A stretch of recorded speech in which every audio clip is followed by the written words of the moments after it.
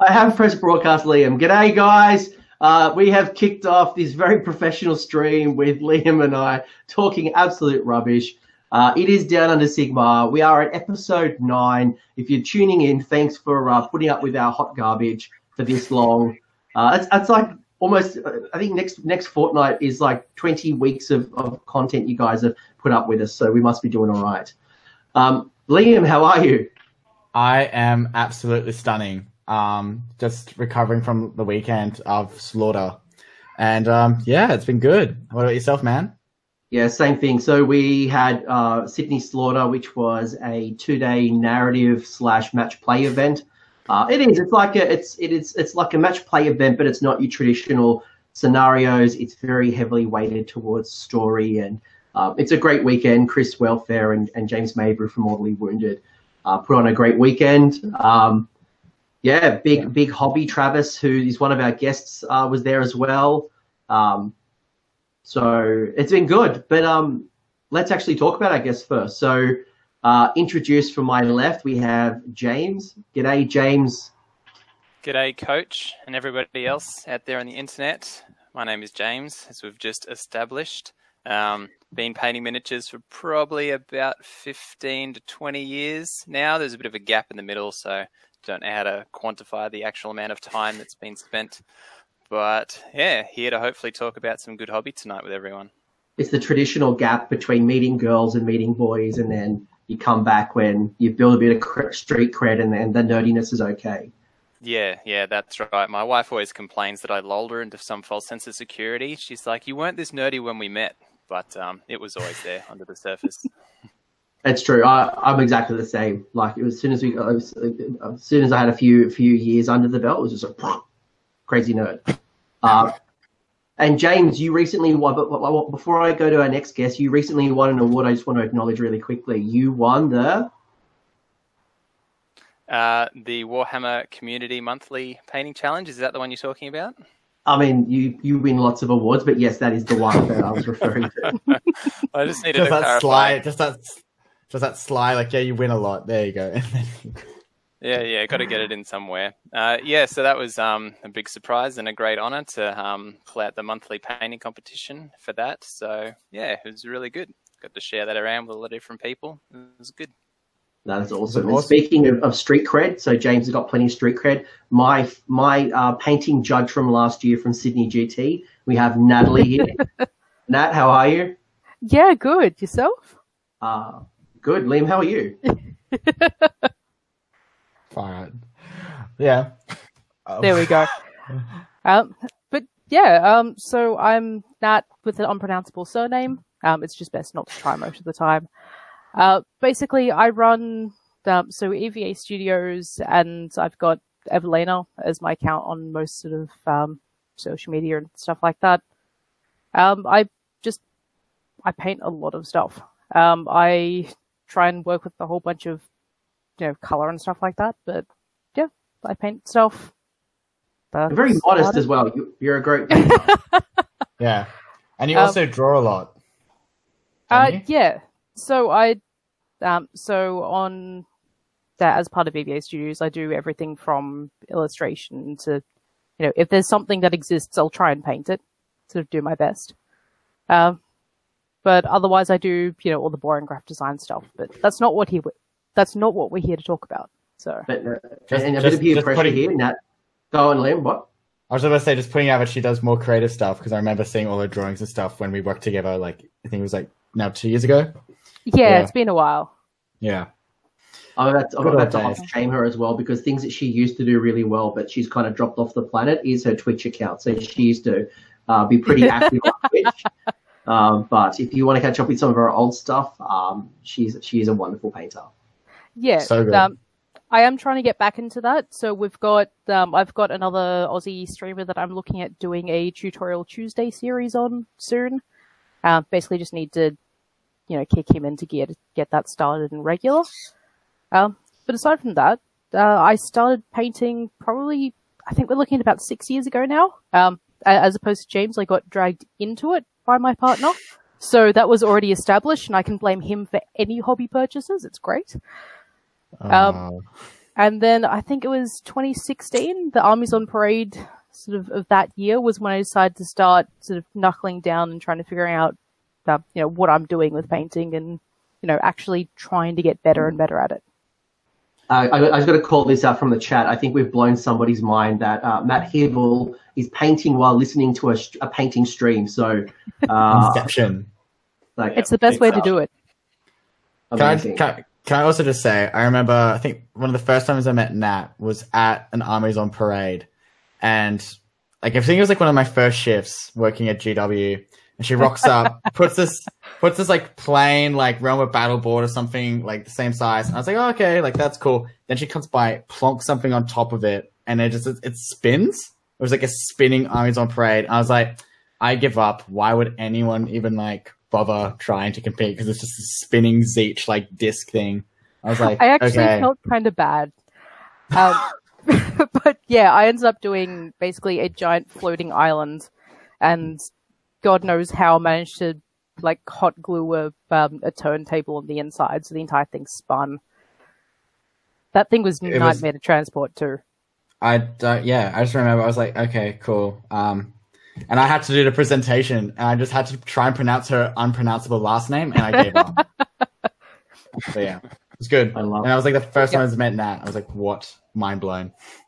So not only do we have two amazing painters on the stream, we also have a man with an STG, but more importantly, a Herald of War and a fantastic painter and hobbyist. Sorry, that was for Hayden, who wanted to know about how Travis wins with STDs, and I said, Hayden, it's okay. If you have a sexual disease, it's all right. You can still play Warhammer, but that's not the STDs Travis plays with. How are you, mate? Hello, how are you? I'm here. Good. Disease-free, I promise. While I laugh my ass off, do you want to intro yourself, please? Give as long as you can, so I can settle down. All right. So my name's Travis. I've been painting since about 1998.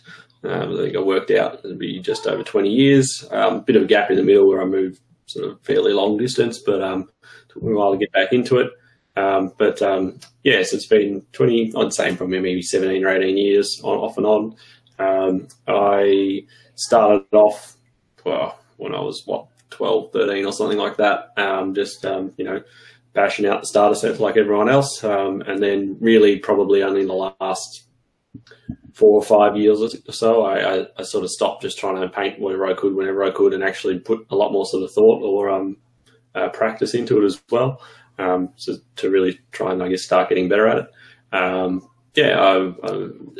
As alluded to, I currently playing with the Slaves to Darkness Army. It's the STD acronym.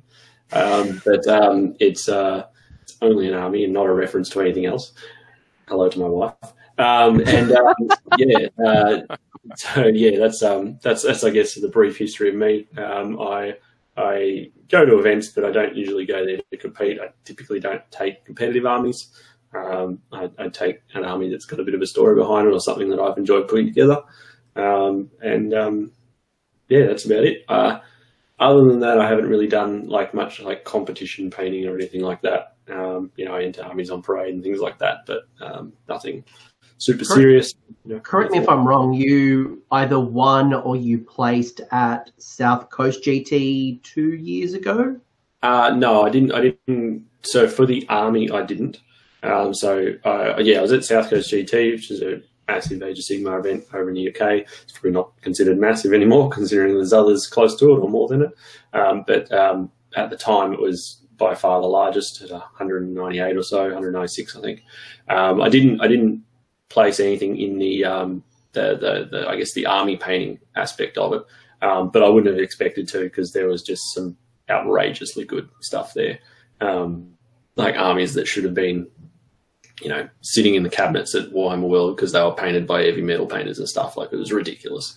But I was happy just to be shortlisted in that group of 12 or so. So, but I did. They have a separate painting competition they run there. So I did pick up one spot for a unit of Kurnoth Hunters from my Sylvaneth army. So I was pretty happy with that. But I managed to snag one of those. So it was great. And And also the famous STD has been showcased on Warhammer Community, right? Your army? Yeah, so that's probably my my largest claim to fame, if you can call the thing. 6 months or so ago now, I had a army spotlight done on my Slayers to Darkness army on Warhammer Community website, which I was just sort of thrilled with at the time, because it was, it's the sort of thing you kind of aspire to gold, and it was pretty cool. It was pretty awesome to see like an Aussie like yourself just be like showcased to the whole world, just being like, yep, cool, this is what Australia's doing. And still, I'm pretty sure on the weekend, heaps of people were just like mind blown by how much conversions you've done onto that army. Yeah, no, I'm definitely very proud of it. A lot of work into it. It's all been sort of basically scratch built, I guess. So there's not a model on the table, I guess, at the end of the day, that's not put together from multiple kits or have bits changed and chopped and stuff like that. Definitely proud of it, and definitely happy to have it up on the website as well. So it's great. Yeah, congrats to that as well. Thank you. Yeah, it's an amazing looking army. I'm really sad I haven't got to see it in person yet. I was hoping to at CanCon last year, but it didn't make the journey. Yeah, it actually was there, but I was just too busy to get up and then go and wander around and talk to people. So, how dare you be the TO support for Australia's largest event and the world's largest event? Yeah, so at least he does it. Really. At least he does it, unlike me, but drops out. What are these priorities? It'll be that I'm not assistant TOing or any other form of TOing this year, though, so I'll be there and I'll bring it along regardless of whether it's the army I'm playing with or not. So if anyone wants to have a look, I'll set it up somewhere and away you go. Awesome. Sweet. So if people haven't got the theme is about leveling up your painting. It's a great time. You've got the Ever Chosen competition coming up. It's actually, I think it's like 6 weeks away. Armies on Parade's not long after that. And then we've got CanCon, which is traditionally a time where people set up or create a new army. So the theme of today's topic, when we get to it, is really going to be about learning from these three amazing painters, award-winning painters, champion painters, how they got to where they are, and more importantly, what those lessons are that we can take away to improve our skills and knowledge, no matter where we are on the journey. That's kind of like what I want out of today. Before we get into that, Liam, what's come out lately? What news have we had from a GW point of view? So pretty much we got contrast paints coming out this weekend, which I'm super excited about because I got to play with it today. Had a really close look at them, which was really cool. So that's a bit of news, and I've just been showcasing like what it can do with it. So currently on the Warhammer community site, they got John Blanche showcasing what he's done with his play with contrast. And then I think for the most competitive match play guys, GHB got announced Monday morning, our time, which is super exciting. And then a new type of gaming called meeting engagements is coming into that book, which I'm super curious on how it will be played out. I love it. I can see now that my diary, if I had a shared diary with my wife, I would block out these times and it would say meeting engagement. And then my wife would think, oh, he's at work, he's doing something that's business related. It's about 2.5 hours. Yeah, cool. I get that. The meeting engagement when actually we're playing with War Dollies. Yeah. The way that it's apparently like, I see people talking about it being like it's super competitive, but I'm pretty sure it's like targeted to narrative. But didn't it say open play? Isn't it open play structure? I think it's like open play, but I think there can be like they say it's around 1,000 points. I mean, it's really weird the way it's like been worded. It's like, oh, it's like open play, but it's like it's around 1,000 point force. I'm like, which one is it? Like, is this match or open play? But yeah, I'm super interested to play some games under that. And I just like how it's by waves. Like, you just do it by wave and when they come out, which I think is really cool. And that's the current new news. We've just had a few events happening around Australia, which, like, for example, Slaughter, BadgerCon. I don't know, haven't heard anything from Queensland, but I do know those two events happened over the weekend. They had Breeze Hammer before, not long before that. Yeah, before that, yeah. So, yeah, we've had quite a lot happening with news, and I'm pretty sure Greenskins podiumed in Queensland. I think that's big news. Yeah, Dino Matthews did very well. I think Dave Kerr won with Grotz.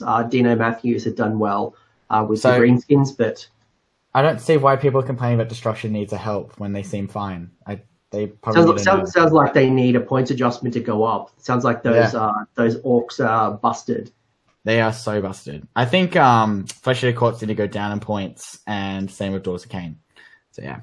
So, but we'll move away from the bullshit that's spewing out of your mouth right now, and I want to ask my guests, our guests, have you guys had a chance to play anyone lately? I know Travis, you've obviously played Slaughter. Nat, James, have you guys had an opportunity to play anyone recently? Yeah. I ended up jumping in on one of our local stores, sort of. It was basically a beginners-friendly league because, as much as I enjoyed painting, playing definitely takes a second rung for that one. So ended up playing that. It was a really nice sort of casual format. Come in, play a game once every 2 weeks. Lost every game. It was fantastic. But I'm going to have a nice shiny wooden spoon. Awesome. Another something to add to the mantle. I'm sure you'll paint that wooden spoon up brilliantly. I can spray gold. It'll be great. Yeah. Confuse people. James, have you played anyone lately? Well, for me, the last games I got to play were at BrizCon, which was probably about 5 or 6 weeks ago now. I don't get out to play many games. I spend most of my free time painting. Ended up going pretty well, though, at that event. To my surprise, more than anyone else's, ended up getting 4 wins and a draw. So I was very impressed with my form at that event. My friends have all told me that I'm now officially not allowed to tell them that I'm bad at Warhammer anymore. Dodgy Dave in the chat has said that you're the triple threat. You are painting, sports, and boss gamer. Is that true? According to him, it is, yes. So I'll wear that hat with pride as long as other people want to place it on my head. Fantastic. And we had Dave Kerr on before talking about BrizCon, which Liam and I both attended in the past, which is awesome. When it was quite small. Yes. We were OG. We were OG when the Sydney crew came up to Brisbane, and we had a bit of a state of origin. I wouldn't call it a match because it was a whitewash. But at the time it was. New South Wales challenged Queensland in game 1, and I think everyone won except one person. It was but Queensland definitely has kicked up their game since then. Yeah, Trav, sorry, go James, go on. Sorry. I was just going to say it was a great event out at BrizCon. There were about 100 players, I think, so it was a pretty sizable event. In a ridiculously hot tin shed, as it tends to get in Queensland. So anyone that was at CanCon, it was that kind of experience. Sweltering heat, but it was a good day of playing with some war dollies. Good 2 days. Yeah, good event. Should come back up again for next year. Yeah, I would like to. I think there was an event on around the same time, and I think that's why we couldn't come up. But definitely, we had Borders War. We had Travis's event. Yeah, that's why. Yeah, that's right. We should have just cancelled Travis's event. Yeah, just gone up, Actually, no, I need Travis. Travis is bringing boards up for me. This is true. Trav, what was your highlight of Slaughter? So obviously we had 5 games, so I probably won't have time for all of us to go into our 5 games, but maybe the highlight from Liam, Travis, and I. Like, what was your highlight? So I got to play 4 people that I've never played before, which I always like playing new people. And one of those games was against a guy named Ben, and it was when he first got to the table, he sort of looking at me a bit funny apparently, and he said, "You sound totally different," because I sound odd when I record for the podcast, the Heralds of War podcast. So I probably should have mentioned I'm part of, but anyway. Shout out to Heralds of War. If you're not listening to them, are you even in Australia? Do you even have a phone? Download this podcast. It is it should be on the top. It should be a ringtone. Yeah, just a 1.5 hour episode as your ringtone. So I got to play against Ben, and I have to say it's probably one of the the closest fought games of AOS that I've ever actually played. We were both right into it up till the very last dice roll, essentially. And it was just a really, really good game. It was, like I said, hands down, probably one of the best games I've ever played. So that'd be my personal highlight.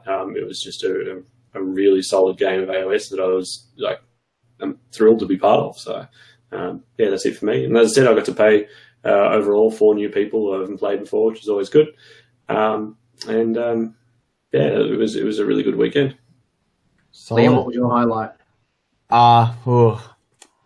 Probably the trivia. I think that would probably be my highlight. It was just entertaining, just the questions, like how narrative you can make a Warhammer trivia, and I have no goddamn idea about. That's what I learned quite quickly. I know nothing about Age of Sigmar narrative, and I'm so match play competitive because apparently when I write down what are the 3 phases of the lore, and it's like Age of Chaos, Age of Myth, and Age of Myth instead of Age of Sigmar, which is still quite embarrassing. And I don't know apparently the casting value of one of my wizard's spells, so that was a good highlight. But yeah, it was good. It was just awesome fun of games. I got to play 4 new people as well. Oh no, 3 new people because I had Grudge, Dave Hurley, and I played Matt, and then and I don't get to play Peter, but I got to play Brogan and Lockie from D3 Mortal Wounds, and those guys were absolute gents to play against. So yeah, that was good. What about yourself, Anthony? Yeah, I think my highlight, anyone who was around me at the time, it was definitely my highlight, which was Scarbrand killing 56 of my grots in one single round of combat. And all I could do was laugh. But I threw Inspiring Presence down on him. I brought out 5 Fanatics, absolutely carved up Scarbrand, and then I think went on and killed another Bloodthirster or something. But absolutely, I think very much like Travis, I play 4 new opponents, and I get to play Ken Van Ship again. So he was it was a really good game. We had an awesome game at Border War, an awesome game again. And he was like, I'm going to get revenge for Border War, and unfortunately that didn't pay off. So I'm pretty happy. Walked away with 4 wins and 1 loss. So it was good. It was a really good event. And probably kind of sad that I'm probably not going to play another event until probably the Runax team event in November, just because of Sydney GT. Yeah. I was about to say there's Sydney GT, but you're running that. I am running that. I can't play my own event, and I'm writing 2,500 point list, which is killing me because I want to play my own event. Yeah, I think you sent me like a full wizard army list. Was that right? It was a hell of a full wizard list. It's crazy. All the endless spells, all the humans, but it's going to be good. But people don't want to hear about that. They want to hear about our guests. Sweet. Easy. Let's get this started. Before we do that, though, I wouldn't mind just throwing out a couple of quick shout-outs to people who have created content. So good Aussie content creators. So a couple of new videos on YouTube from Seraphim, Measured Gaming, Doom and Darkness, and Cinderfall. They've all put out some really good content, and in the show notes below, you can find links to their content. And then Heralds of War, Trav, you recently put out a podcast about Clint's epic adventure, which is Warhammer Fest, Bobo, and Notorious GT. And then Shadowhammer yourself, Liam has created content for the first time in so long since February, and him and Hayden or Elfbro put out a podcast about their experience in New Zealand at Notorious. So check it out, and also some of the upcoming events, which is going to be Cinderfall Gaming's got the narrative event, Ipswich GT's coming up in July, Bendigo narrative. There's a whole bunch of stuff coming up. So Lords of War in Melbourne have 3 or so tickets free left. A couple of dropouts, so they also got that happening next week. So yeah, just for a heads up, if anyone wants a last minute tournament fix, Dwellers have a few tickets. So yeah. There you go. Yeah. So do you want to talk painting? Let's talk painting, because Liam, I'm pretty sure you just started talking about Lords of War, and then Dwellers Below have just jumped in the chat. So I think you've just summoned the Smorgan, or I don't know if it's who it is, but you've summoned Dwellers. You know, I'm surprised I haven't summoned yet. You're going robot. Because I've mentioned Hayden. He hasn't summoned yet. But yeah. Let's see what we got here. Let's start talking painting. So what I might do is I might start off by sharing screen. So I had asked Travis, Nat, and James to share some of their work, just so we can kind of show off a little bit about what they're doing and kind of their background, and then kind of show off a little bit of their sexy stuff. So bear with me. Sweet. And this will kind of give a bit of context and flavor on some of their work. So, Liam, do you want to kick this off? Sweet. This is James. What? Your screen went black. I'll be back. Oh, there we go. Sweet. Cool. So, James, how long have you been painting miniatures for again? So 15 to 20 years. Like I said, there was a bit of a break in the middle there, but since I took painting back up, it's probably been the last sort of 6 to 7 years. And only in the last couple, I've really sort of started to look at really trying to push my painting forward to really improve to where it's at today. Sweet. So is there any place where you draw most of your inspiration from with painting? Like, is it like artwork, or is it like movies or anything that you see online when it comes to like your painting? Okay. Because I see you have like blue skellies that look like White Walkers from like Game of Thrones and stuff. Yeah. So yeah. Most of my inspiration comes from other mini painters, I would say. I will look at what's out there. We really do live in a great time for mini painting. There's so much stuff on Instagram, Twitter, on YouTube, anywhere you want, you can find it out there. So that's really where it comes from for me. I look and see what other people have done with their minis. I think it's pretty cool. I need to try and give that same thing a go myself, or use that as inspiration for my next projects. Yeah. James, Sweet. So I might ask like the three guests when we get onto these slides, but why did you share these photos in particular? Like, what's the story and the narrative behind these ones compared to all the others that you've probably taken and painted? So for these ones, I really wanted to sort of highlight the point that if you want to get better at mini painting, I think you really need to do two things. One, you need deliberate practice, and two, you need feedback. And these are all sort of examples of mine where I've tried to do those things. So I guess from the top left, those Stormcasts there, I wanted to practice non-metallic metals. So I watched some really good YouTube videos by Painting Buddha. If no one's ever seen those, you should go check them out. They're a few years old now, but they are excellent. And they go through painting non-metallic metal on a Stormcast, and I basically put the video on and followed along exactly what they were doing.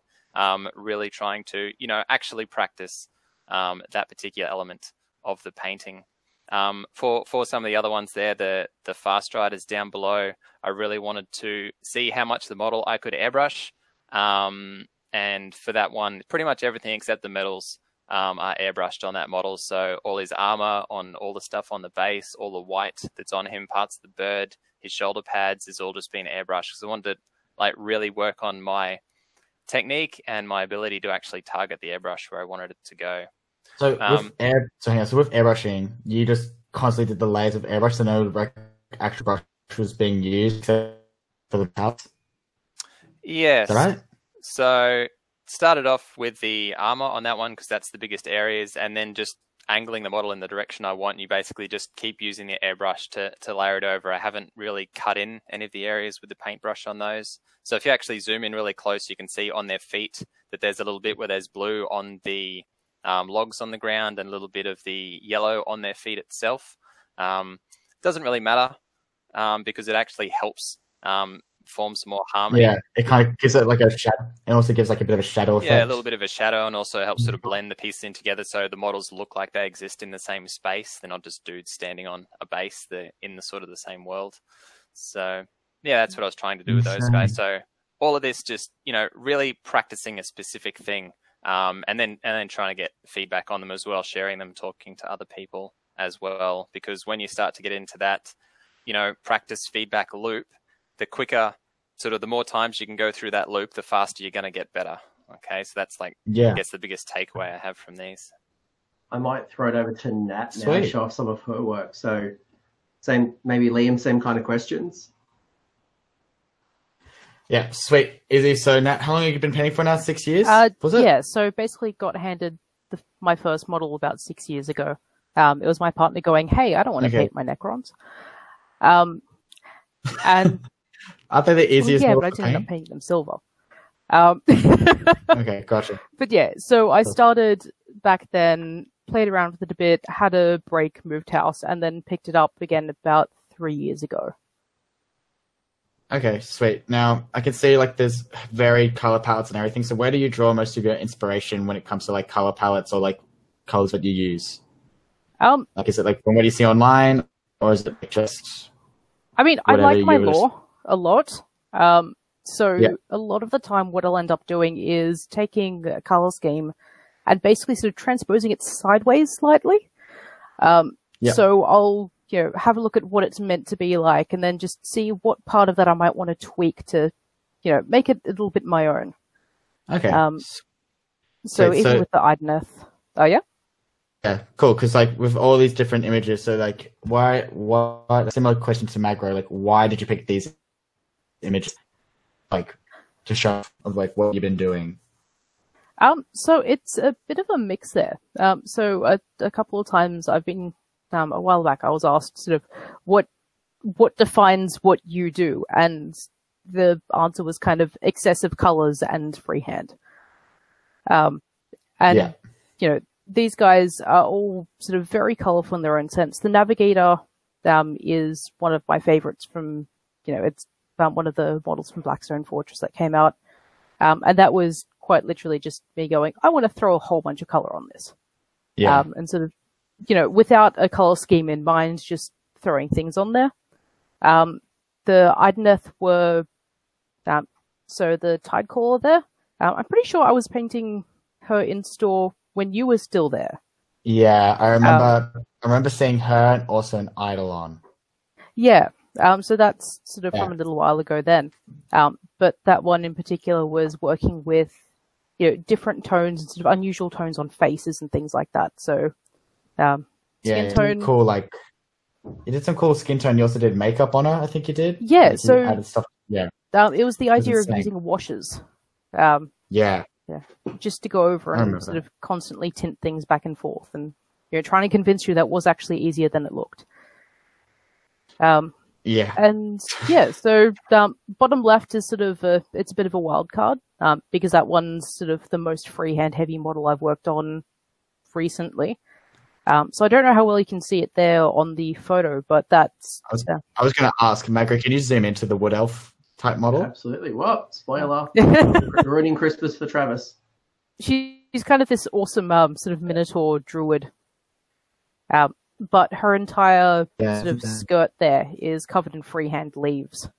That, I've sunk a good, probably about 10 hours into. God damn. That's but, awesome. That's really, it's damn. awesome. Yeah.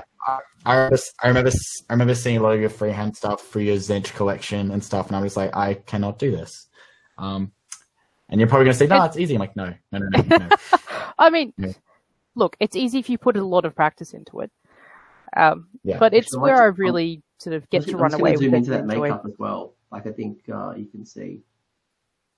Yeah, you can see the makeup closely with the eyes. So, and also, yeah, I do remember seeing that model being like in person. I'm just like, okay, cool, sweet. Just not expecting this. But yeah, and then looks amazing, everything. And then also I love the Stormcast. Yeah, that's the most recent thing. That's literally, the work in progress as of yesterday. Where is it? Here we go. Just there. Wow. Oh, God. Also, on that note, the new scenery is huge. But yeah, so that's going to be sort of my offering for Everchosen when it's all done. Okay, that's one big 60 mil. Yeah, it's 60 mil. It's going to be for the open category because that's the one I can compete in, sort of as a staff member. Okay, sweet. But it's just pushing the edge of that 30 by 30 box. Okay, cool. Because I do know that I was like giving model ideas to Anthony. He goes, it has to be on 60 mil. I'm like, oh god, it has to be on 60s. Trav. Okay. So Trav, so pretty much, where did you draw most of your inspiration for your work? Most of the time is from, I always start, the armies I've started from a point of view of the story I sort of put into them. But it does vary a little bit. Like For example, I'll work right to left here. So I've actually broken the rules slightly on this Age of Sigmar show. Obviously, the model on the right there is not Age of Sigmar related at all. So one of the first Are you things... sure? I thought that was a Stormcast. Liam, do you want to get kicked off the show? Not quite. No.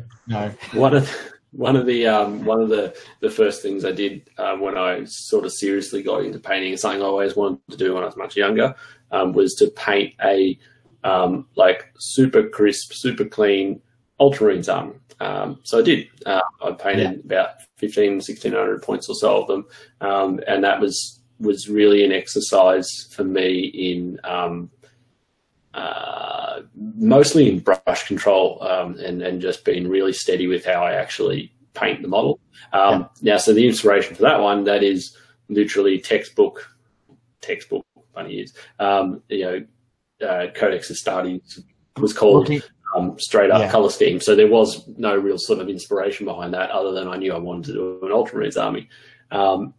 The Sylvaneth force I have, which is represented here by the next model across by the Lawmaster, who's been converted and chopped in half and added a Banshee lower half onto them. That's where so clean. Yeah, so I still had that sort of, I wanted to do a really clean army, but they're mostly, and that model's probably a bad one to demonstrate it actually, but mostly it's a working grey, so I wanted to do and the inspiration for that essentially came from some trees. There's a particular type of tree I remember I found photos of. I can't remember the type of tree now, but it's a very light grey tree. I always think it's the Japanese one, but it's not. It's some random tree I found online, but I thought, that's the type of look I wanted to have. And on the more tree-like models, so like the tree lords and stuff like that, I've tried to sort of copy the bark, I guess, in essence.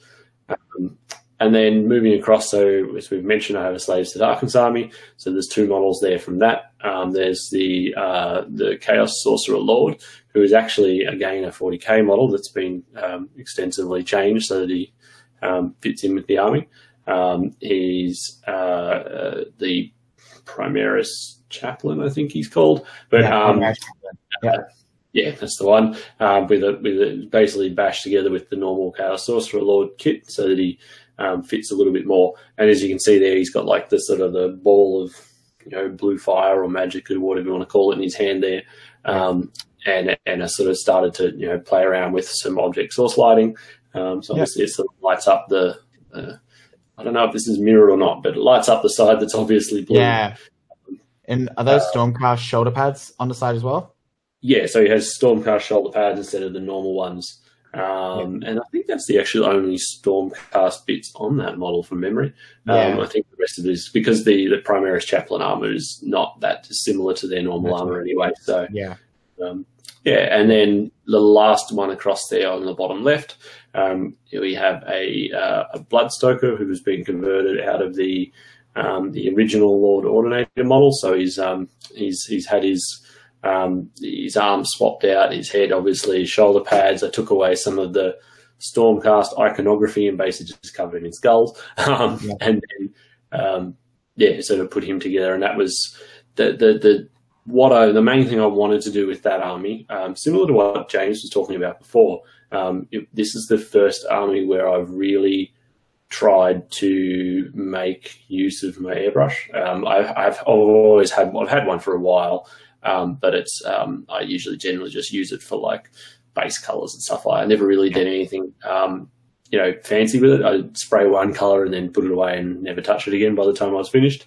So it's a bit hard to tell from that particular photo, and it blurs a little bit on my end. I'm sure it will on everyone else's as well. But I've tried to get like the light to dark happening on their armor. And then the last one, nice red. So yeah, it's a really deep red that I've used, almost down to black at the feet. It's awesome. That's what I was aiming for. Now the final model? Yeah, so the last one top left there is just something I started doing probably 2 years ago, 18 months ago. I just started sort of experimenting with random techniques, I guess. I've always sort of looked at non-metallic metal and just gone, no way, that's not happening. But it's something I wanted to sort of pick up. I actually used the same video that James used. So by painting Buddha, it's an 8-part thing. It runs for hours, and I literally just had the video on repeat as I went through each step. So I would just sit there, and every now and then I'd just wind it back 10 minutes because I was still halfway through that bit. Yeah. And I basically, so I painted again another 40k model, but the Major General, Captain General Valoran, or whatever his name is, from the Custos. So he's actually got full gold armor and stuff.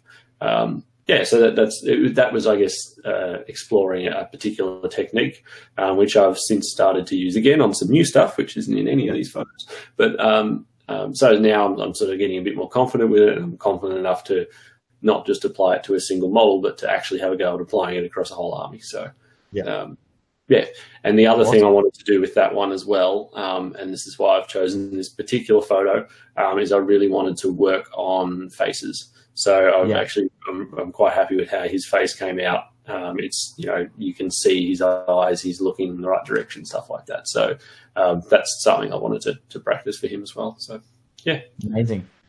Cool.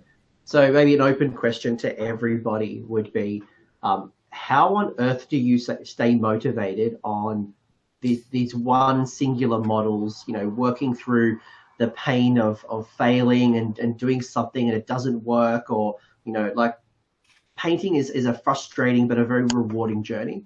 So I guess, how do you stay motivated in this process? James? All right. So for me, I tend not to rely on motivation.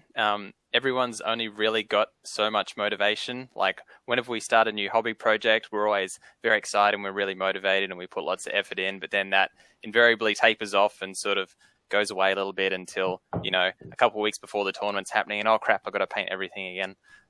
So for me, it's more about building the habit of painting. Like I've got a habit at the moment. I'm actually painting every day. Get home from work, after I do dinner, put the kids to bed, etc. I then go and paint after that for a few hours. I don't always paint every day. That does vary, but that's sort of the habit I'm into. That's sort of the time that I paint. So that's essentially what I do. I try not to rely on motivation. Try to rely on building those habits. Okay. So like you never really feel like putting yourself on a deadline or anything helps? No, it does. Whenever I've got to rush to get models finished for an event that's coming up, I really don't like that. It will force me to paint more, but it's a very uncomfortable space for me. I will use tournaments as sort of goals or painting comps to get models finished, but I don't like sort of that mad rush that can often happen at the end. Cool. So they're more sort of longer term goals, not daily motivations. I like that. Do you feel the same?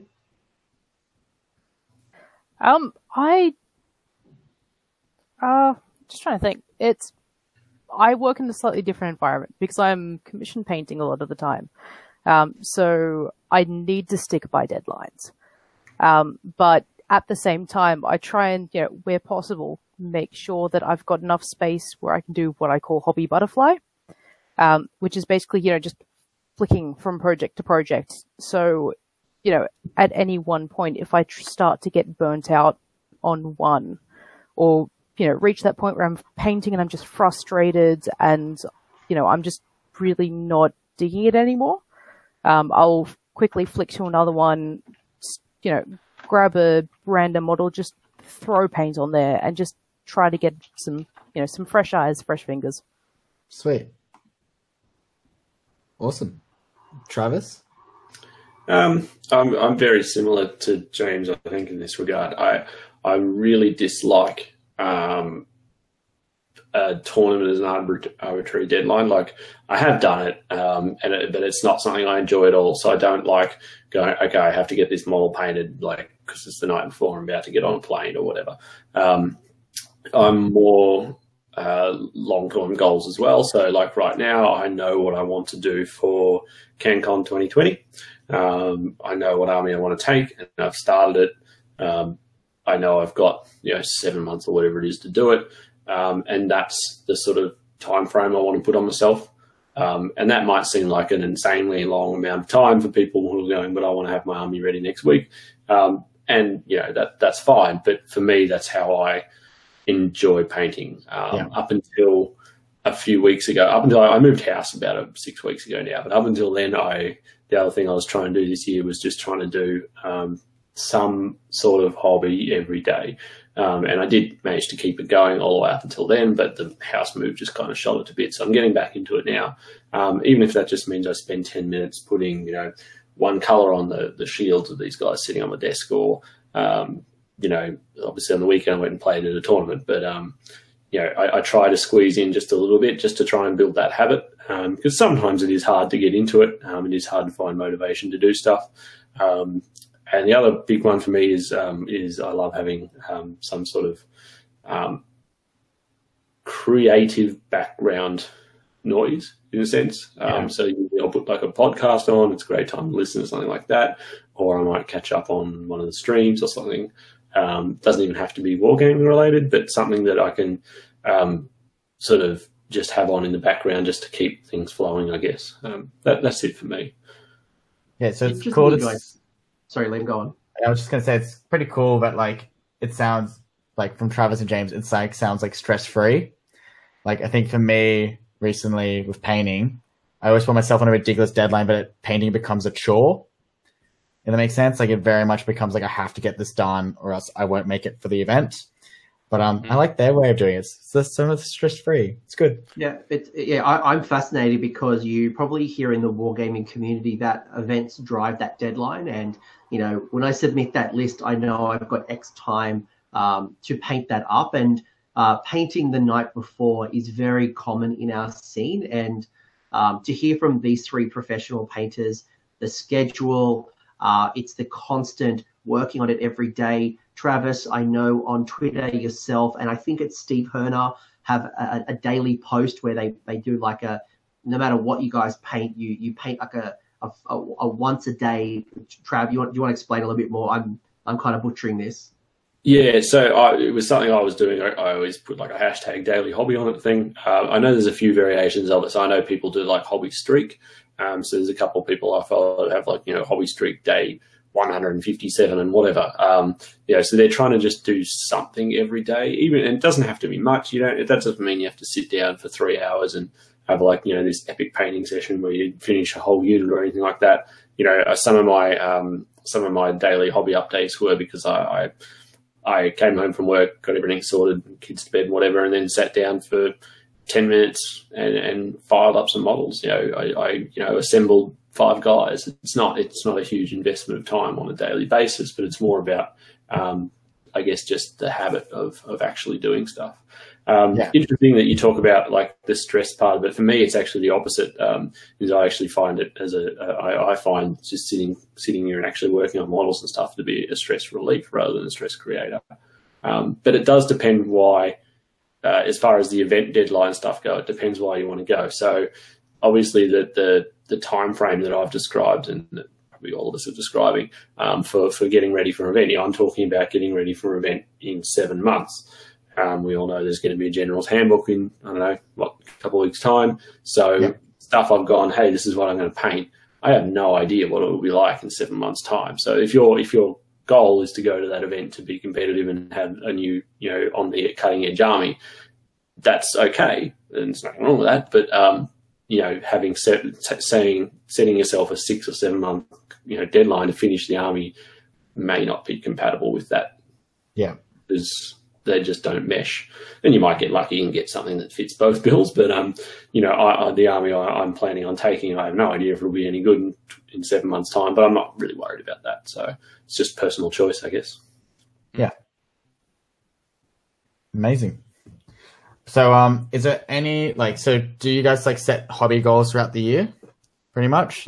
When you're for example, I know you guys were saying you wanted to learn non-metallic metals. So do you say okay, I'm going to have a project that has this skill involved? Or for example, you guys were talking about using the airbrush more or anything. So is there any hobby goals that you do for that? Or you want to meet a certain event like Armies on Parade and stuff? I know Nat, you always have something planned for Armies on Parade, even the day after the last Armies on Parade?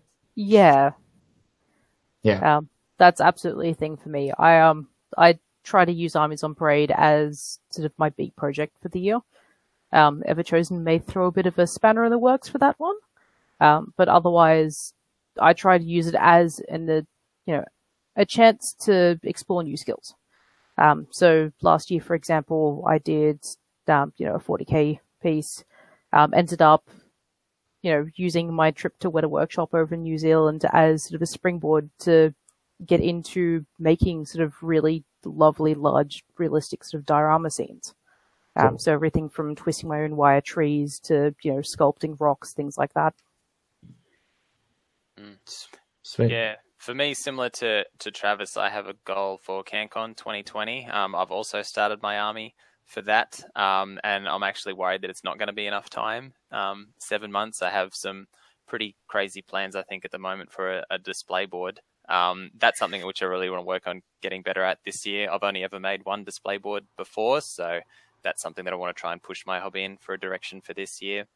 But outside of that, I'll use painting competitions when they're coming up if I really want to try out some new skills or really push in a certain direction. Obviously, with the Ever-Chosen competition coming up, that's pretty exciting. Although it's a bit of a bummer because that's falling on the same weekend as the Ipswich GT, which is really close to me. So I'm not going to be able to attend that one now, which is a bit of a shame. But yeah, as I mentioned before, just having sort of those bigger sort of goal posts is handy. Just don't want them crammed up right next to my schedule when it's happening right now. Give myself the time to get the things done. As Travis said, it is a relaxing experience for me, something fun you do to unwind and have a creative outlet. So don't want to be piling this extra stress on top of that of having these mad deadlines to meet.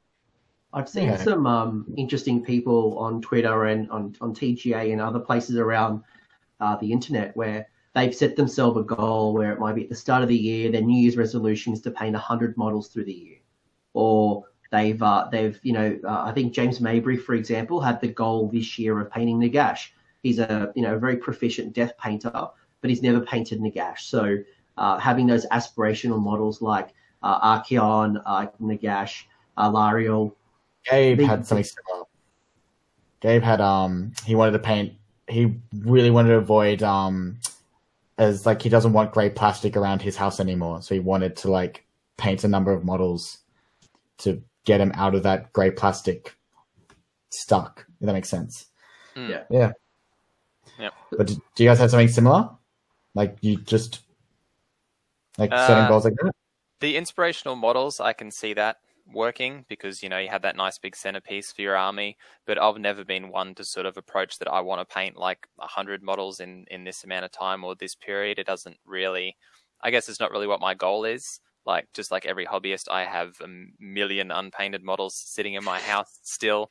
But since I don't get out for a lot of games, there's no real pressure on me to get those done to go and play games with them. So I'll just sort of paint at the pace that I want to paint at. I don't really mind having the grey plastic sitting around here. It's not bothering me too much yet. All right. So this might sound like a weird question. Where do you guys paint? Now, like I'm talking like physical location because like this, there's method to the madness. I've got a room set up for it effectively. So it's the room I've got behind me. You've got like the stuff shelf here. But this room is basically, it's 80% hobby, say 10% computers and 10% bird. And that's where pretty much everything goes on. Otherwise I'll head out to stores, but that's sort of, obviously if you're painting other people's models as well, you never really want to take that, the chance to, accidentally get it sat on by someone on the train or, knocked on your way into the store. So most of it's all here. So maybe Travis, I'll ask yourself, continuing, is it important to find a space that you paint, and is it important to have like a space that you constantly come back to, like your painting desk, or having the routine of going to a games workshop to paint, like, or are you someone who just grabs wherever they can and they paint and they just kind of steal those moments? Personal choice for each person, obviously, but for me, I like having my sort of hobby space set up where I have all my stuff. At the moment, it's a blank room because when I said we moved house about 6 weeks or so ago now. I haven't quite got around to putting it all back together yet.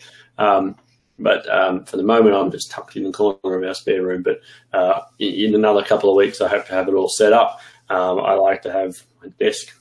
So I guess in that regard, I'm very organised. There is a cupboard you can see behind me here, which I've currently just stuffed all my boxes into, and I'm trying to keep that pile as small as possible. But in terms of actual project I'm working on, I'm very much a sort of, here's my desk and that's the stuff I'm doing sort of thing. So for me, I like to have my sort of dedicated space for it. I don't mind going to paint somewhere else, but I tend to find I'm not really as not comfortable. But I don't mind doing it, but it's not optimal for me. And some people are different. Some people will just smash stuff out wherever they sit. They can sit, in the corner of some random room in an event or something like that and still paint a model. But that's just not for me. I prefer having a dedicated space definitely for it. I know for myself personally, I actually paint in the lounge room with my wife. So my wife doesn't hobby, but I paint in the lounge room with the dog and the wife. So I'm not spending too much time away from my loved ones. But I know, Liam, you go into places like Games Workshop or have in the past, and you do a lot of hobby there. So for me, I do my hobby either, it all depends really on like time of the year and stuff, and like also what's going around. I think so, like when some of my mates who are like having quiet times at work and stuff, we would just like meet up at a store and just like paint and stuff. But generally my creative, like where I do my stuff is generally at home, like my building and stuff, because I'm like where I do my photo editing. So like it's just like I have like my screens and everything, like the way it's like laid out. Can't really show you because I have to pick up my laptop, but I have like all my paints and all my photography stuff all like pretty much everywhere, but it's like my creative juice area, if that makes sense. But generally I do enjoy painting with others because you get to talk and you also get to share skills. Like I paint with Dan Brewer, who I think some of you guys may know of. That's like a pretty darn good painter. Mm-hmm. He does some awesome stuff. So like just painting with him and then be like, hey dude, I stuffed up, help me here. But that's the only times really. But generally I just paint at home. And I kind of like opposite to you, Magro, at times I do want to be by myself in my own little world, like have my headphones in and just be like zone out. Because it's awesome. Well, like when you realize that it's like 4 a.m. in the morning and you're still painting. So yeah, which I'm sure most of us have done. I feel like James has moved his monitor specifically to show us something. Yeah, so this is my hobby space where I'm sitting at the moment. Just like Trav, I do like to have a space set up specifically for hobby. I know where all my stuff is, all my bits and pieces are. Everything just feels nice and comfortable.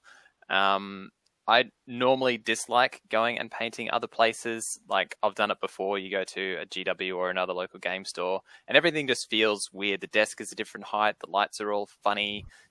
Everything's just not quite the same. And so for me, it gets very distracting. The best part of painting with other people, as Liam mentioned, is actually talking to each other and getting feedback on models.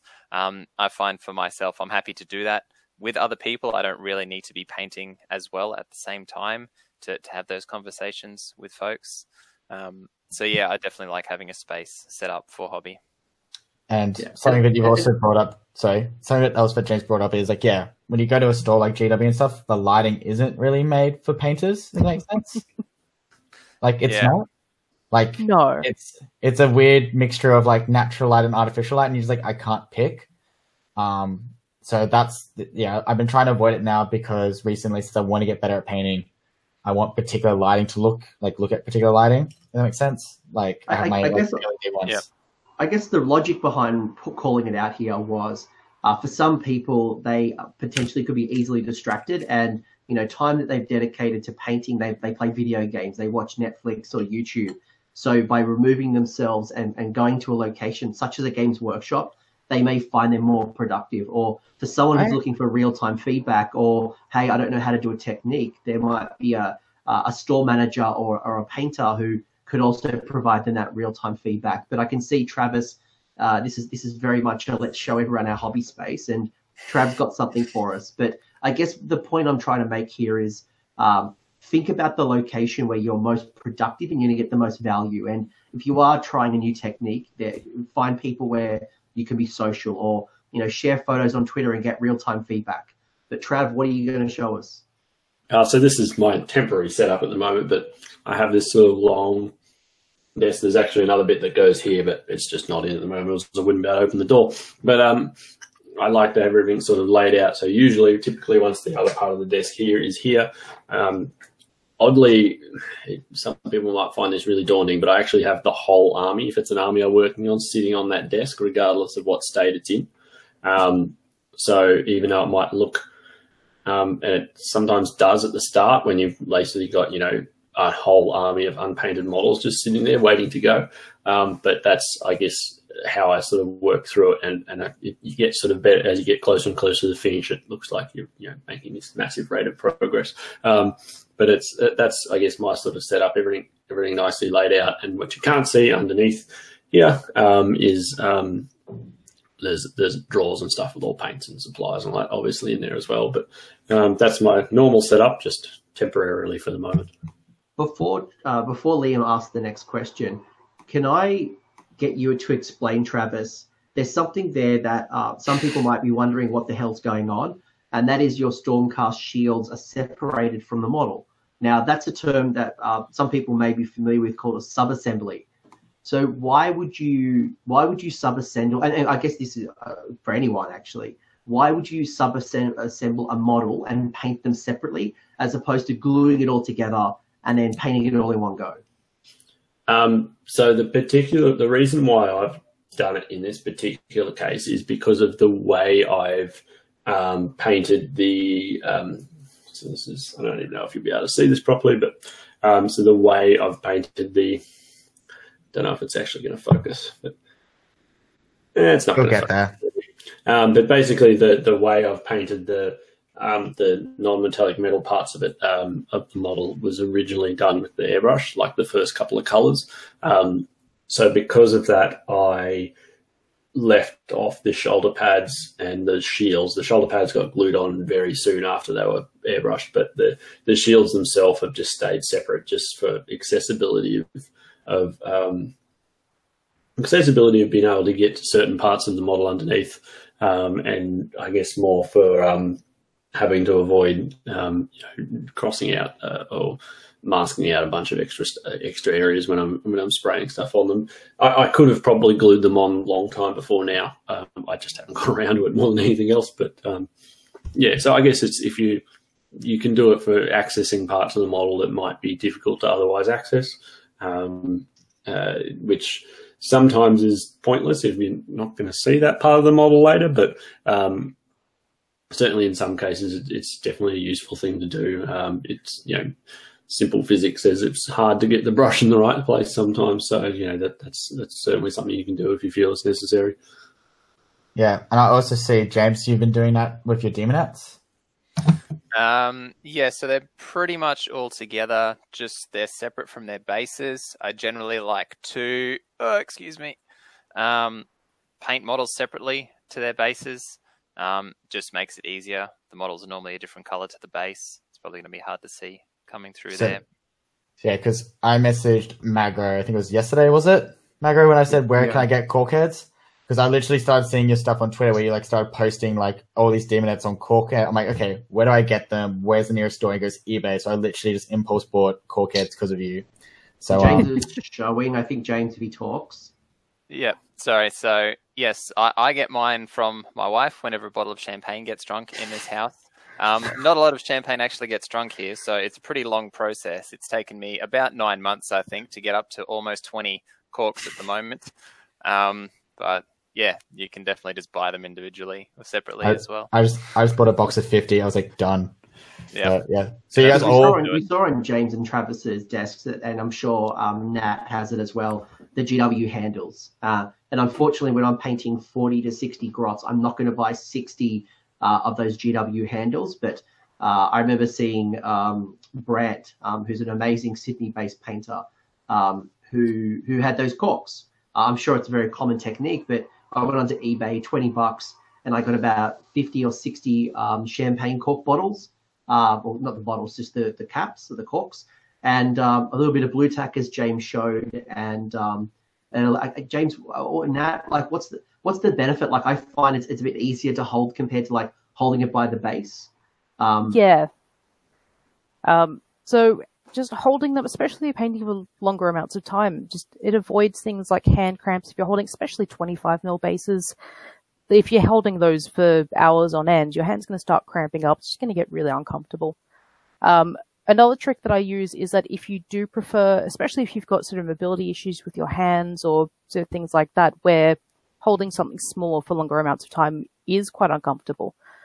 What you can always do is I've gotten a whole bunch of corks and basically just slice them and glue them onto bases. So I can basically hot swap anything I would normally sort of pin into a cork or something like that. But I can still use that handle. Okay. Yeah, because I've got it because I'm going to paint about 50 witch elves and all this stuff, and I'm doing the bases separately. So, yeah, I thought when I saw you guys start doing it with cork instead of using the GW handles, I was like, yep, done. I need them. But yeah, so the next question is there any theories that you guys follow, like rules and theories when it comes to painting, i.e. the color wheel, color theory? Okay, well, for me, I guess one of the main rules I try and follow when I paint is avoid using black and white as much as possible.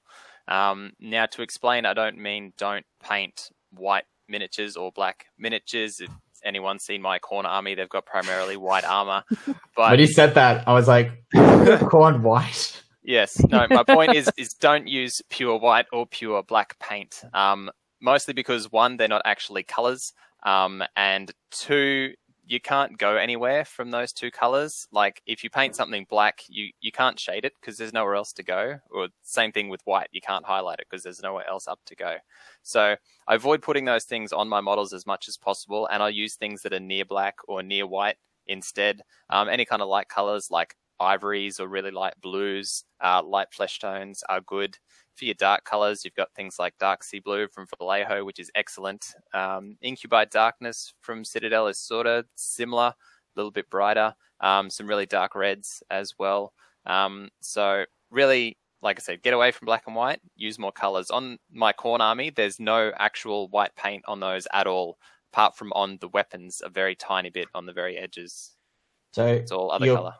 So you kind of like use shades though, right? Like your grays and everything, like lighter grays and everything to kind of get a white effect?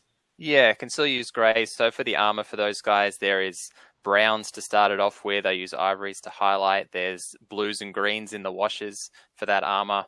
Again, more ivories to highlight it up. So just using all sorts of other paints, not the black and the white. And if we talk about color theory a bit later, I'll talk about that more when we bring the wheel up. But yeah, that's sort of one of my main rules I try and stick to. Use more color. Sweet. Nat? Yeah, so my background is doing graphic design and things like that, and I've got sort of a traditional art sort of backgrounds before that as well. So, I've had, all the design principles sort of, beaten into my head 6 ways from Sunday. So, a lot of that does play in sort of in an unconscious kind of way. In that, things like color theory, which we'll get to later. But especially, ignoring the sort of, the obvious crossover with the paint name now, it's, contrast is a massive thing. And, I always employ, a couple of sort of little mantras, which is, if you've got the option, hobby smart, not hard. If you can cut corners, get the same result, and spend more time doing what you want to do, why not do it?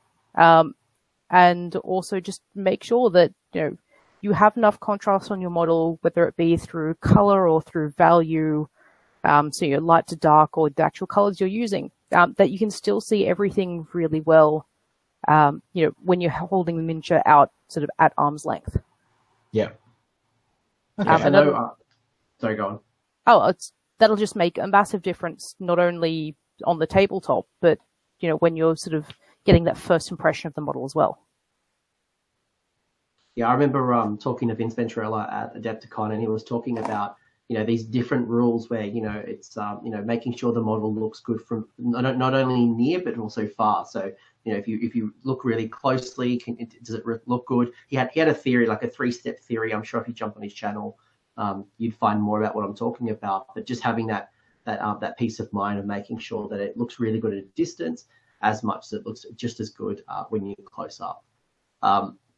Maybe speaking of contrast paints, I don't know. Nat, I know you've tried it. Liam, I know you've tried it today. Trav, James, I guess broad question.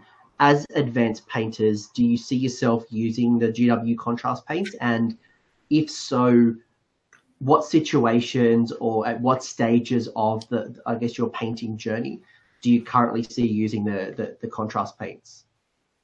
I haven't had a chance to try them out yet. I'm not sort of geographically close to a store that's easy to pop in, so I haven't had a chance to actually try them out yet. But from what I'm seeing people do with them, I don't know if I'll. I mean, it's hard to say without having actually used them, but I don't know if I'll paint a whole model with contrast paints. I know some people are, but I don't know if that'll suit my style. Maybe it will once I get my hands on it. Maybe I'll try it out and decide that this is the best thing ever and I'm never going to go back. But I can sort of see myself doing essentially replacing base color work with it, I guess. But as I said, it might all change once I've actually got them in my hands and give it a shot. But that's where I can sort of see myself going with it. What I am really interested to see is in probably 3 months' time, once some of the big name famous painters around the world have had a chance to sort of really sit down and see what you can actually do with them once you get past I spray whatever the thing color can is and then put one sort of thick coat over the top. Like I'm really keen to see what people do if they start blending them together or mixing them together or, applying it in different ways or something like that. So I think there's a lot of potential there. And it was just like the current paints, I guess. Over time, people will develop new ways to use them. But I'm really excited to see what comes out of them. Nat, I know you've got experience, and I'll ask James if he's had a play yet. But Nat, I know you've played around with them so far. Where do you see the value of these coming in as an advanced painter? I really like them. So I had a chance to play with them for a few hours on last Saturday, I believe. And they work really well as a base, beginner sort of intermediate painters. They work really well to get that really quick, easy result. But I found that they behave a lot like things like, glazes and inks that I'm already working with. And what that says to me is that I can start sort of replacing things like glazes that I have to mix or things that I'm already using with the contrast paints and effectively use them as dual purpose. The first thing I did, as you do effectively, is I tried to throw together some non-metallic metals with it, and 3 paints, and I was halfway there to a really, really lovely gold non-metallic. We've already seen like Darren Latham, absolute champion, has done a full sort of step-by-step on how he did non-metallics with, effectively nothing but contrast paints with, a bit of white thrown in there. And I can see them really complementing pretty much any sort of intermediate plus skill set with the role of more glazing than as the, battle-ready contrast theme. Yeah, I've had about half an hour to play around with them. The picture on the slide you showed earlier of the Stormcast model, that was me playing with the contrast paints last weekend. Similar to Travis, I think for base coating, there's definitely potential there for integrating with the way I paint.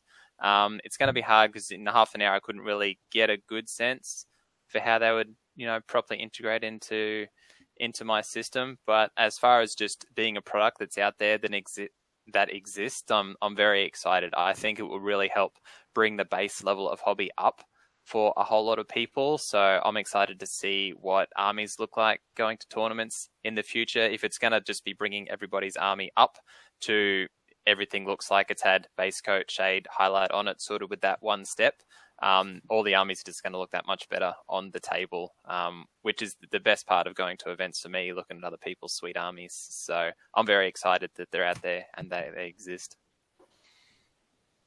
No, great. I'm imagining, I haven't played with it yet, so Liam and I were both at a tournament over the weekend, but I imagine that this is one of the many tools that can kind of save us time and allow us to reinvest that time into more edge highlighting, spending the proper amount of time on the eyes or the faces of models. So Yeah, absolutely. And the other thing that they really do is they give you a pretty decent looking result very quickly, which is really good positive feedback for people. You know, when you sit there and you first start to paint a model, you're like, oh my God, this entire thing's gray. And then you're sitting there and you're painting on this base coat and it still doesn't look very good. And you sort of got to go through all these steps before the model starts looking nice. Whereas with the contrast paints, that part can happen really quickly. So that can be really motivating for people to help them actually push through and get their models finished, which I think would be really good. I know when I'm painting models and stuff and I'm putting down the base coats and everything, like too thin coats, etc. When I wet blend everything, I'm still looking at like, it's so flat. I don't like it. Once I put the shade on, then you go, oh, cool. I'm happy. Like that's sorted. Playing with contrast today, it does have that effect where you feel good straight away. But yeah, like I'm excited to see everyone's tutorials on it and their experience with it. I know Tyler Mengel's shown some stuff now and he's killing it already, doing some cool stuff. But right now, I think for the biggest thing for me is, it's just and as you said, getting people to like tabletop, like a good stage quite quickly. Yeah, that's going to be excellent. I mean, as people want to start getting more advanced in their painting, I try and get them to make sure you're moving away. It doesn't matter what the models look like as you're painting it, but you know, if you're trying to get things tabletop ready, getting that good result really quickly will be really motivating. And I think, you know, that's sort of being undersold a bit at the moment, which I think is going to be really positive. Yeah, and I think if it's something that makes the hobby more accessible for more people, then it can't be a bad thing. Yeah, no, I agree. I think it's going to be good. This is obviously not the GW contrast show, but I really wanted to, while it's a hot topic, to get your experience and just your initial thoughts. Assuming that people have paint and brushes, so, you know, the very basic stuff, what are some of the other foundational tools that I should own as a painter? Whether it's foundational or even some more of the advanced stuff. You know, I know things that are very quick to be purchased are things like medium. I saw in the chat people were calling out, I think it was Travis's wet palette.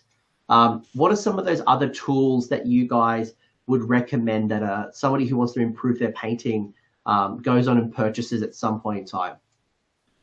I did see in the chat that popped up. Someone says I've got it here, something about that's a very interesting wet palette. So it is I know you can buy like proper ones that come in cases and have a, like, you know, I'm sure scientifically engineered sponge and whatever. This is literally a $2 serving plate from Kmart. I might move the camera around as I speak, but it's a $2. It's a $2 serving plate from Kmart. So it's a flat rectangular dish. I put kitchen cloth, so paper towel in there, and fill that with water, and then cover it with baking paper. It works exactly the same as any commercial one will. I'm sure someone will argue against me on this, but I'm telling you it does. So, you know, that cost me all of $5 to put together, and a 5-meter roll of paper lasts me 10 years. But for me, it was actually born out of necessity more than anything else. When I was started picking up painting again, when I moved to where I am now, it can be quite cold. I believe it's about 1 degree outside at the moment, which means I've got the heater on in the house. And I found that the heater, which is a vent right above my head just there, will dry the palette out if I don't use one. So it was actually more out of necessity originally than anything else. But once I actually got into it, I found it actually does just make things easier. So maybe the elevator pitch before I then ask Natalie what one of her tools would be is why does somebody, or what's the benefit of a wet palette? So it lets you do stuff like blending colors and stuff a lot easier, because obviously you paint. So the paint for example here, let's just see. Yeah, so I've got paint that I was using last night that's still wet on the palette right now. So that's been almost 24 hours. So you can, and that would still be perfectly good to use as actual miniature paint. If I added probably a drop of medium to it, it'd be like it was 24 hours ago.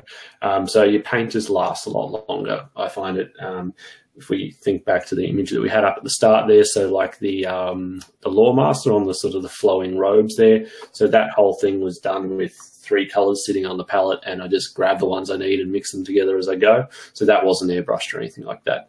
That was all blended together with the brush. So it just allows you to work with the paint a lot longer than you would if it was just sitting on like a tile or something like that. It's going to dry up, but it basically keeps the paint workable for longer, essentially.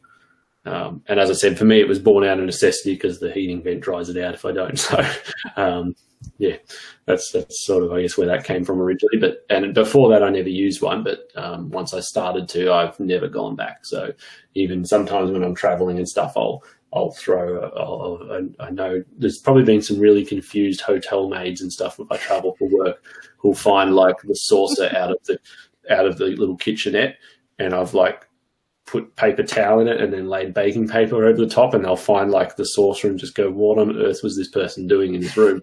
I was actually painting. So yeah, I always use one now. Does everyone here use a wet palette? Yep. Yeah. Absolutely. Yeah, pretty much. I don't know. Okay, so it's definitely a tool to add in. Yep. Yeah. Definitely, for all the reasons Travis was talking about. It just makes things so much easier. Cool. Yeah, and it's so easy to put together too. And it's just from YouTube that you guys saw it, like just putting it together, or just like a particular blog, like people can just look up how to build a wet palette. Yeah, absolutely. Sweet. Yep, really doesn't take too much. I mean, my one is one of the Tupperware food containers you can buy from Woolies or Coles. Just one of the ones with little blue clips on it. And just like Travis, just, any kind of old sponge dishcloth. Well, a new one, don't use an old one. And just some baking paper on the top there. Yeah, it's all you need. $5 and you're ready to go. Yeah. Don't get the wacky baking paper though. Just get the normal stuff. No.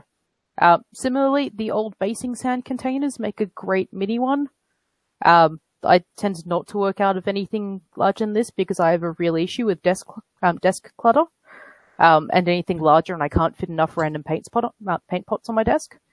But just literally your standard kitchen sponge, that you get in a 5-pack for $2, fits perfectly into those, and comes the lid. It's perfect for traveling around with. Big tick on the wet palette. Absolutely. What other tools do you guys use? So Nat, is there one that you'd recommend? Yeah. So the I've kind of got two if I don't want to steal anyone's thunder. But so first of all is brush soap, because it's something that most people probably won't think about. In that you buy a brush, you use it, it goes out of condition, you buy a new one. So Liam's got one showing up. Liam talk. Yep, there we go. Oh, exactly the same one. Yeah, I've got that one as well. Love them. I think it's the Masters. Yeah, Masters. There's Travis as well. There we go. And James, everyone's got their Masters. We've got a full house. Mine's in the lounge room. I swear I've got one. But the best thing about it is that you can push your brushes a lot harder, and we've all been stuck in that situation where we've only got the one sort of raggedy brush, and we're trying our hardest to make it work, but it's not happening.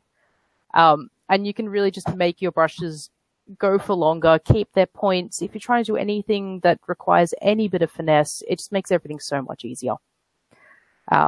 So they're not dear. I think they're like $8 at Eckersley's or Riot Arts and Crafts, any of those.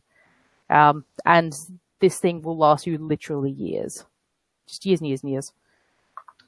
It's important to keep your brushes clean. Like, I can't stress it enough. Good for getting rid of it. Like, I find red pigment kind of stays around quite long in a brush.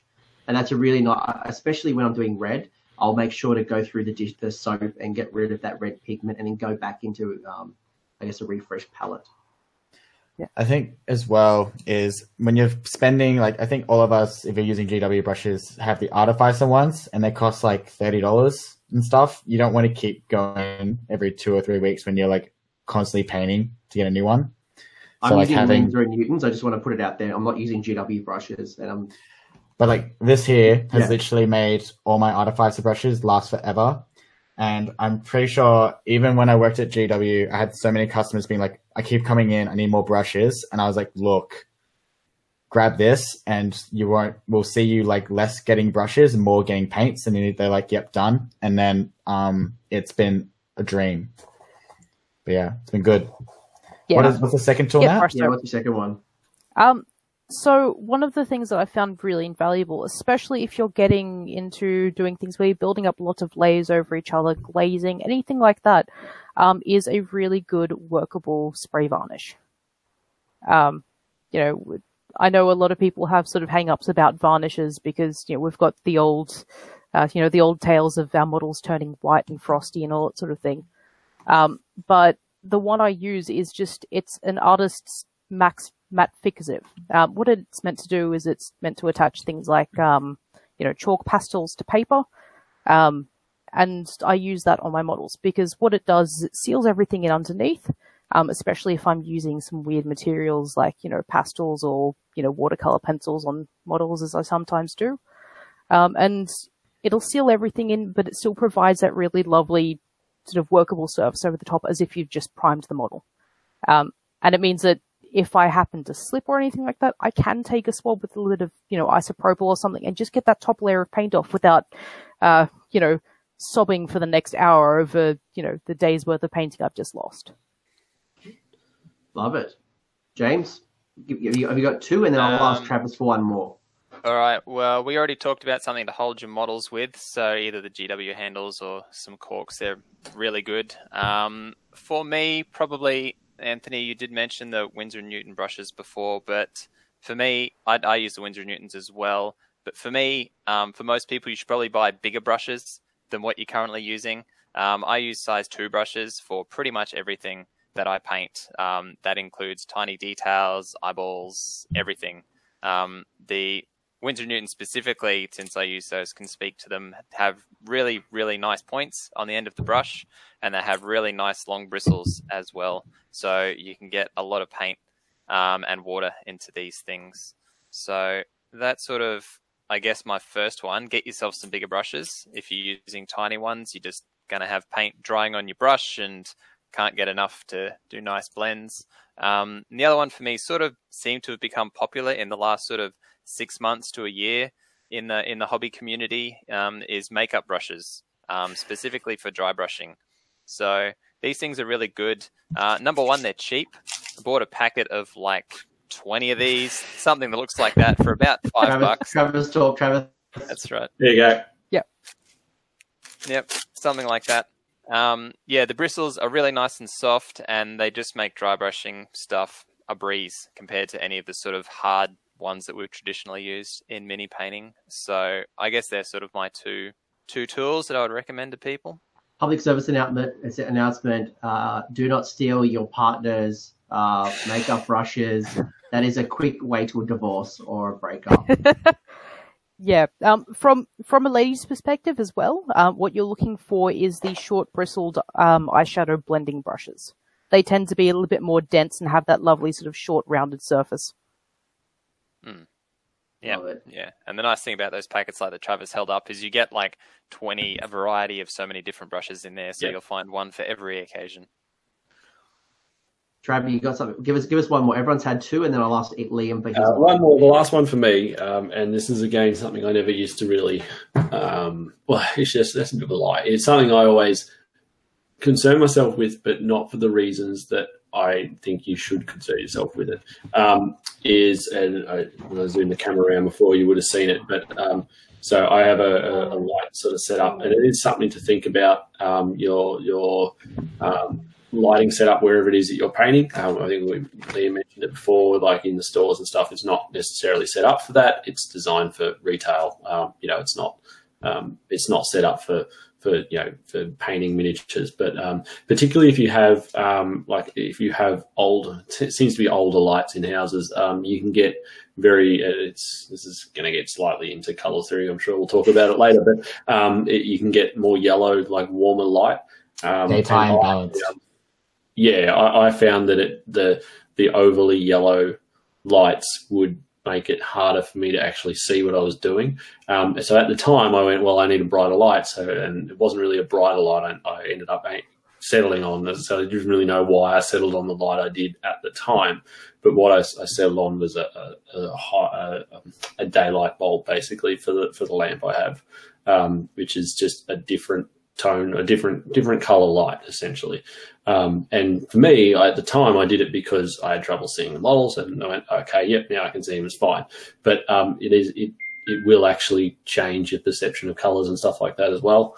But so a decent lighting setup, and it doesn't have to be super expensive. I know people, a while back, there was people talking on Twitter about these light setups you can get, and I looked at them, they're like $200 and stuff.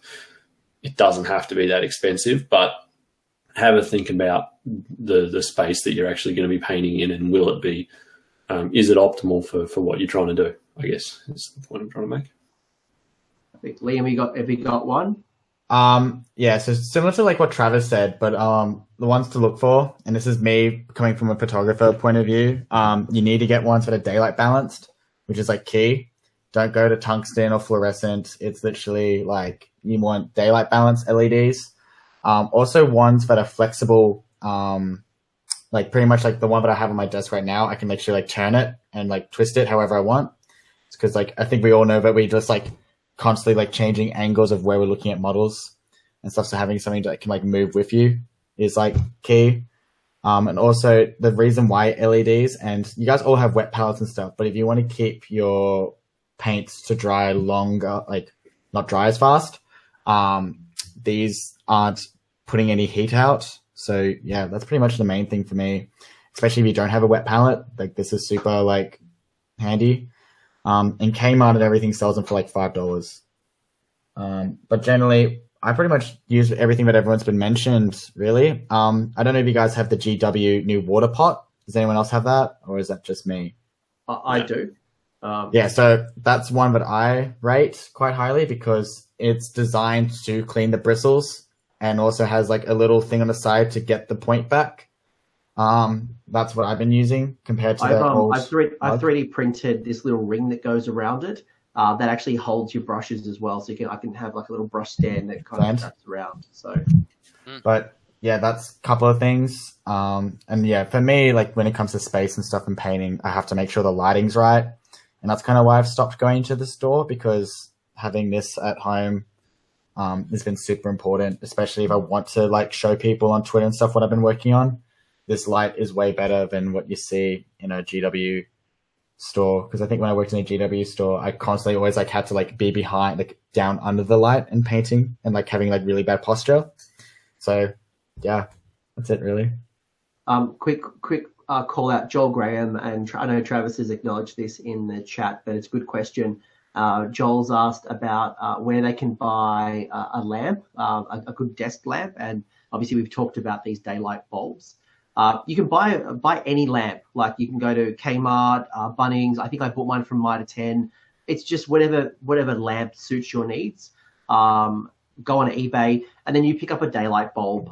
Obviously the head that kind of matches, but that will make a significant difference to your painting and just gives you a clearer view of what you're painting.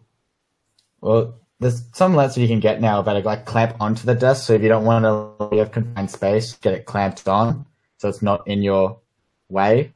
But and yeah, like the one the one I have is a clamp, and my because I used to use this one, which like takes up so much real estate. And having this clamp here now, I have more space to like my drinking and my mic and a few other things. So yeah, that's another thing as well. You don't want it to be too cluttered. I know a couple of people, myself included, sort of have started jumping on the light arch bandwagon as well. And so the advantage of having a light arch means that you have that sort of almost sort of surround sound effect with your lighting. So you've got light coming in from all angles. It makes it easier to see exactly what you're doing, regardless of where you're holding the model. There are a couple of good places you can get those. I know there's an Aussie company that does sort of put together your own MDF ones. They were at CanCon. Yeah, Battlefield Accessories. And so they're pretty good. I've got their one, and it's done me really well. And the best thing about it is when I go out to, I was at the Central Coast Comic Con lately, and I had the stall there, and all I had to do was bring 2 phone battery packs with me, plug them straight into the USBs, and I was running it all day just off a battery pack. So if you're sort of short on USB slots or, PowerPoints near your workspace, that's also another nice option. Yeah, I can also second the light arch. As you can see here, I use one as well. Mine's a little bit more kit bash though, the homemade version. So I went out to Bunnings, I think it was, and bought myself like an LED light strip, like a flexible one. And I think this is a piece of, I don't know, something that goes around a curtain, maybe. I don't know, it's some piece of metal at Bunnings. So I bought it and just bent it into this arch shape and have literally screwed it down onto my desk. So this will only really work if you can keep it here. This doesn't really move anywhere. But yeah, getting that sort of surround sound effect for your lighting is really useful. Yeah. Awesome. So the next question is, so we've talked about like different paints and stuff we've used kind of throughout the show and everything, but do you guys swear by like just using GW paints, or do you guys use stuff like Scale 75 or any other brands that you guys would like put in your kit? Which ones do you use mostly? I use pretty much any paints I can get my hands on. I do have a few GW paints, but most of my collection is probably Vallejo, both the game color and the model color ranges. If anyone has only been using GW paints up until this point, the Vallejos are probably the most similar other kind of paint I've found. They work and behave pretty much the same way as Citadel paints do. I also have some Scale 75, some Army painters. I haven't got to try any of the watercolor paints yet. For anyone that's heard of those, I would like to try some though.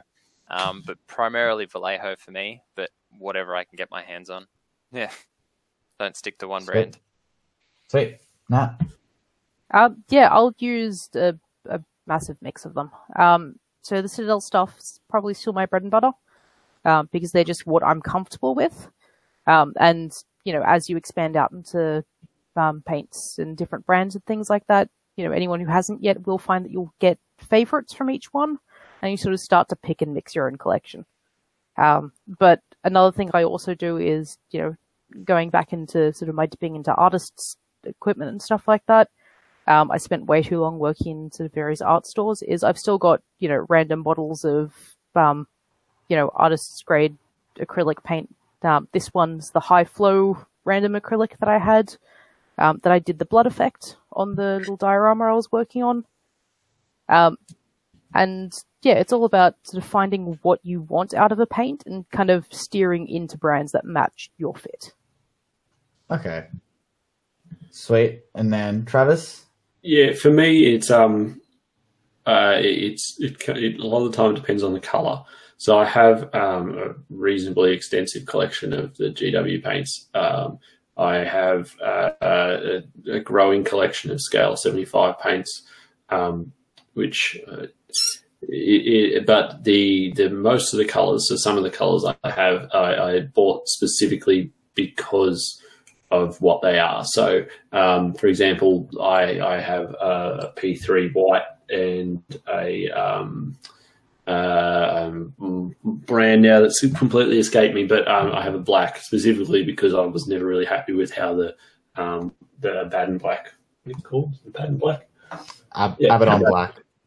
Yeah, how it behaved, the GW paint behaved. I was never really super happy with how it came out. So I targeted specific colours that I wanted for that reason.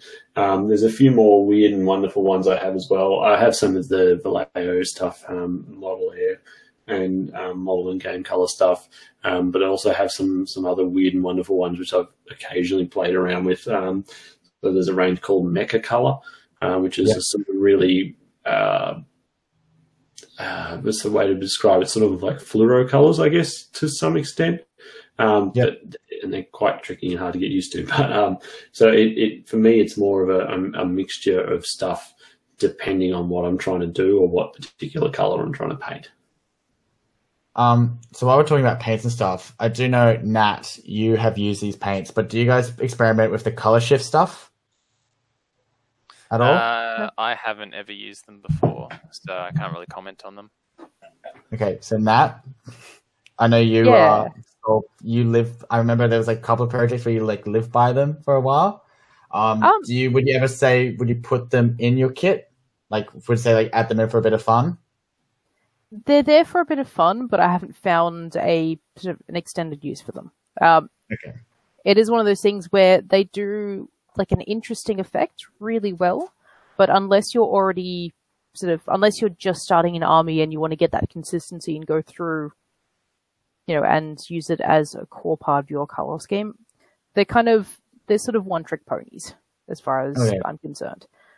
They do one thing and it's really cool, but not sure how useful it is. I kind of settled. Oh, sorry.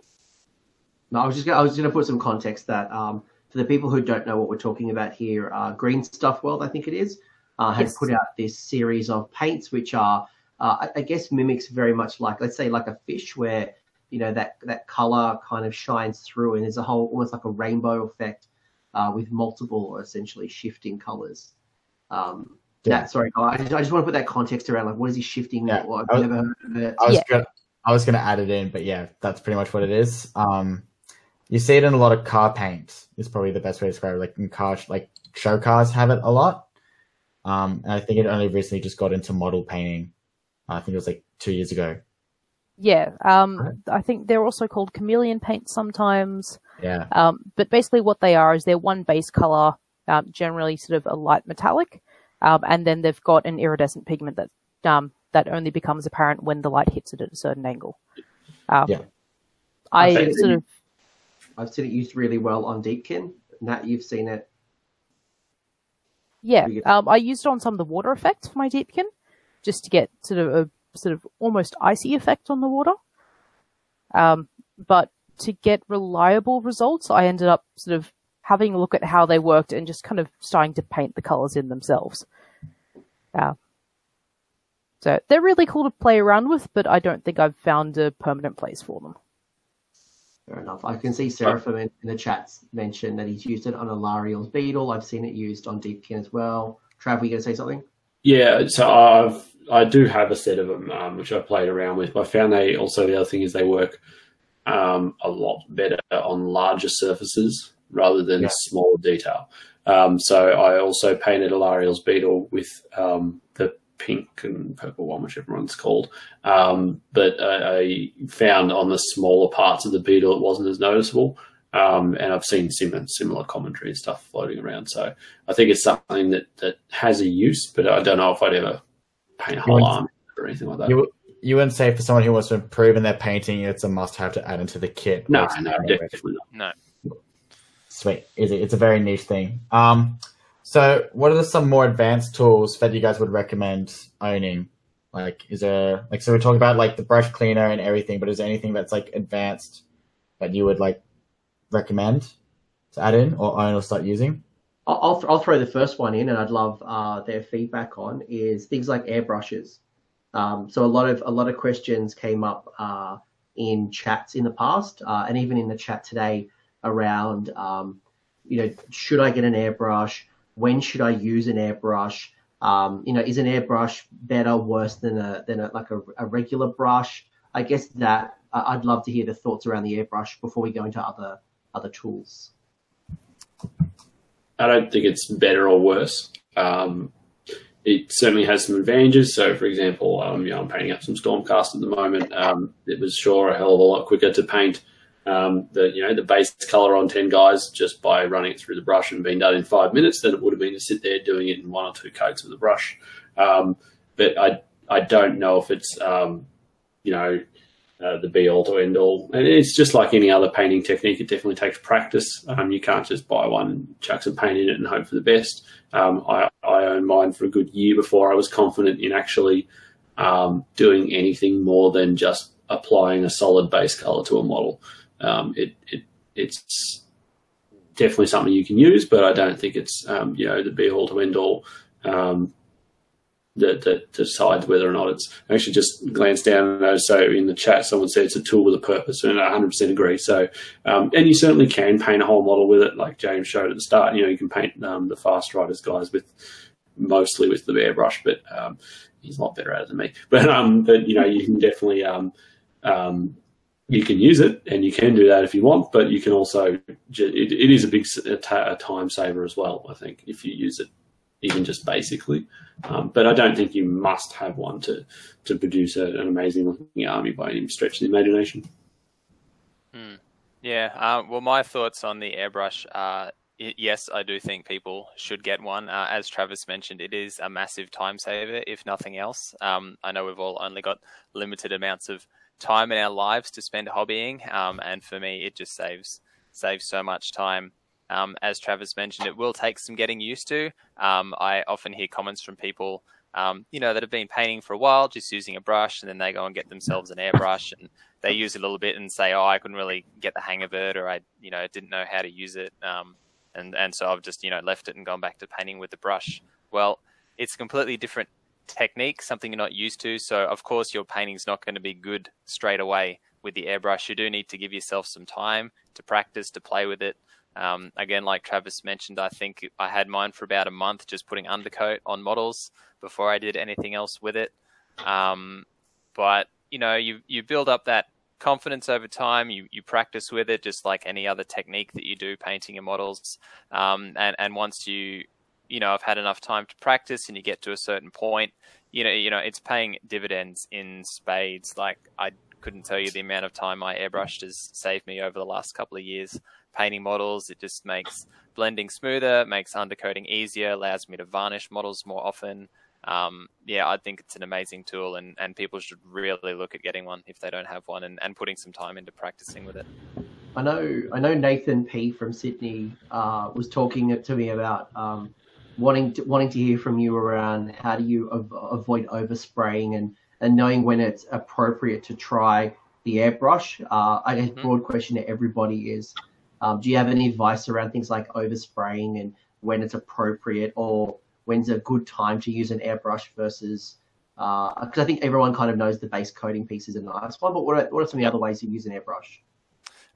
So I have some really advanced tools when it comes to not getting overspray on models. Old business cards are really great. You literally just hold it underneath the model as you're doing the airbrushing, and voila, you haven't got overspray on the rest of it.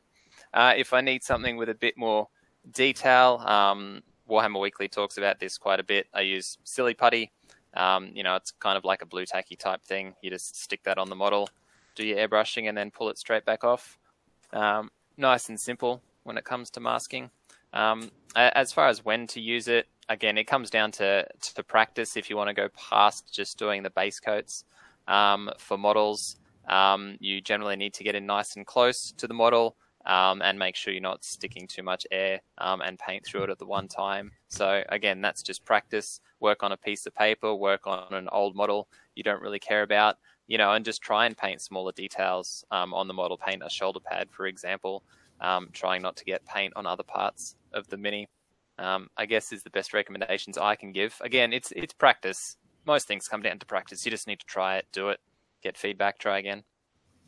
Nat, Trav, any other pieces of airbrush advice? The first airbrush that I bought was a quite a cheap one that I just picked up just to go, hey, I've got one, let's see what I can do with it. And initially when I got it, I sort of went, oh no, this doesn't really work. But decided to give it another shot and did a little bit of research into it. I had literally bought, I think, the cheapest airbrush I could find. And there are limitations to the tool. So the one, I have two of them now. I don't have that one anymore, but I have two of them now. One, I guess I would consider more of a base coating airbrush. And then I have one that I use most often that is more, that I'm still very much getting used to, but that I'm starting to get more confident with. And one of the things that I did when I got it was I practiced. I just had blank sheets of paper, and I would sit there basically trying to do the smallest dot that I could without and know where that dot was going to land. So there was, I've long since thrown them out, but I had just sheets of paper with 100 dots on it and trying to get the smallest dot in exactly the place I wanted the dot to be. And you won't necessarily be able to do that with every brush. There are certainly some that are just not going to be capable of it. There are detail levels and stuff that you need to work around. But that was one of my first exercises when after I initially thought this doesn't work and went back to it, was actually just trying to learn to control the thing. And it is a skill just like every other painting technique to actually get the hang of it. Yeah, agreed. It's just like picking up a brush for the first time. It's going to be something that you're going to have to spend time going through and basically learning how an entirely new concept works. They're really, really handy. Like, I get enough use out of mine that, it's constantly set up. But you are going to have to go through sort of a really rocky period before you actually get, that moment where the thing turns out as it's meant to look in your head, if that makes any sense. Sort of contrary, I'm actually using like one of the cheapest airbrushes I could find because I had a horror moment where I'd lost mine when we moved, and of course only found it again the moment that the other one arrived. But I mean, it's working really well for me. My suggestion is that especially when some of the components can be very small and easy to break and bend needles and things like that, it's not a bad idea, as far as I'm concerned, to pick up a medium to cheap one. So don't go bottom of the barrel, but something to mess around with before you invest in like a $300 airbrush. Get used to it, find out how the dual action system works and things like that. That's great. And I guess Liam's question before I hijacked it was, is there any other more advanced tools that, like, once you've kind of got, your lamp, you've got your brushes, you've got all that basic foundational stuff, is there any other things that you've got in your kitty that might be valuable? That silence makes it a no. I'm just trying to think. Something that I've found useful recently is this stuff here. This is Daler-Rowney FW ink, specifically the white ink I really like. Now, I talked about not using white on models before, but with all good rules, there are times to break them. Now that's a lie. There are times to break them. So this is what I used for the weapons on my Khorne models, for people that have seen those. This is just a really nice, intense white ink that doesn't break up in the same way that some other whites can tend to. So it can allow you to get some nice blends when you're trying to push up to those really sharp points on the weapons. So I'd recommend this specifically. I do have some of the other Daler-Rowney inks as well. They're quite nice inks, but the white is, at least for me, fairly unique. So that was been a pretty nice one to pick up. I had no idea there was white ink. I've got a big pot of black ink, but I know there's brown ink. Never knew there was a white ink. Yep, there is white ink out there. Oh, mind blown. Go Nat? Oh, it's they're not particularly sort of high tech, but when it comes down to freehand, which I know a lot of people find quite daunting to get into and start to sort of learn how to do that. One of the things I've picked up using in the last couple of months is quite literally your standard, like, Faber-Castell watercolor pencils. So what I end up doing is I chuck a sealant down on the model first. So obviously I'm not going to scratch up any paint. Not that these will normally, but just, that extra bit of protection. But what it allows me to do is start to sketch out some designs on the models, get placement, things like that in really quickly and easily without that threat of if I sneeze or twitch or, just, move the model in the wrong way, I'm just going to make, a massive streak across this surface that I'm going to have to cover up. And, off the Sigmar topic, but so something like, there you go. So something like that is one of the pieces I've got in progress. And most of that was sketched out in about an hour and fleshed out using watercolor pencils to get that thing down. And the best part about them is you can, if you need to erase details, just put some water over the top of it. Works as good as an eraser. Mind blown. I've never thought about that. I haven't really experimented with freehand, so that's a whole new thing to me. It's something that sorry, dude. Go. It's something that I picked up from, you know how you go through sort of weird YouTube searches and you come across sort of other creative things that link in. It's something that a lot of like doll repainters will use. So they'll, effectively similar to working on large scale busts and things like that.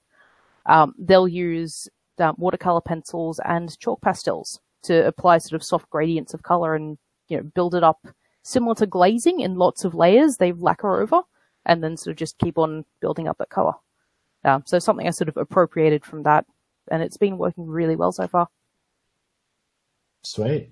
Travis, you were going to say something before? No, the only other one that I have somewhere around here, I just don't know about it yet. And this is again something that I started doing just because I decided I need to. But I have even with the paint handle. So even though I have like a paint handle and I rarely actually hold on to the model, a lot of the time I'll actually wear just a food prep glove, like a latex glove on one hand. The reason I do this is I find that I have very oily skin on my hands.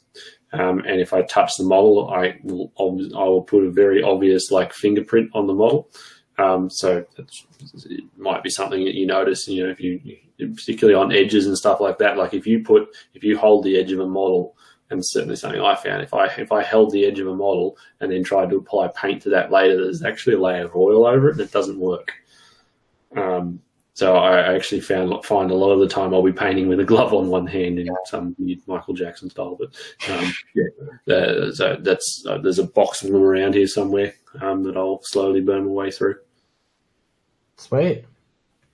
I didn't even think about gloves. I've seen for like airbrushing, like heaps of people using it for airbrushing stuff, so they can like also like spray it on their hand stuff. But I had like this one really bad habit where I used to like, how like you would like get excess stuff on your palette. For me, I would do it on my hand. Does that make sense? I think some of you guys may have done it, but like, yeah, that would be cool just to not have as painty hands.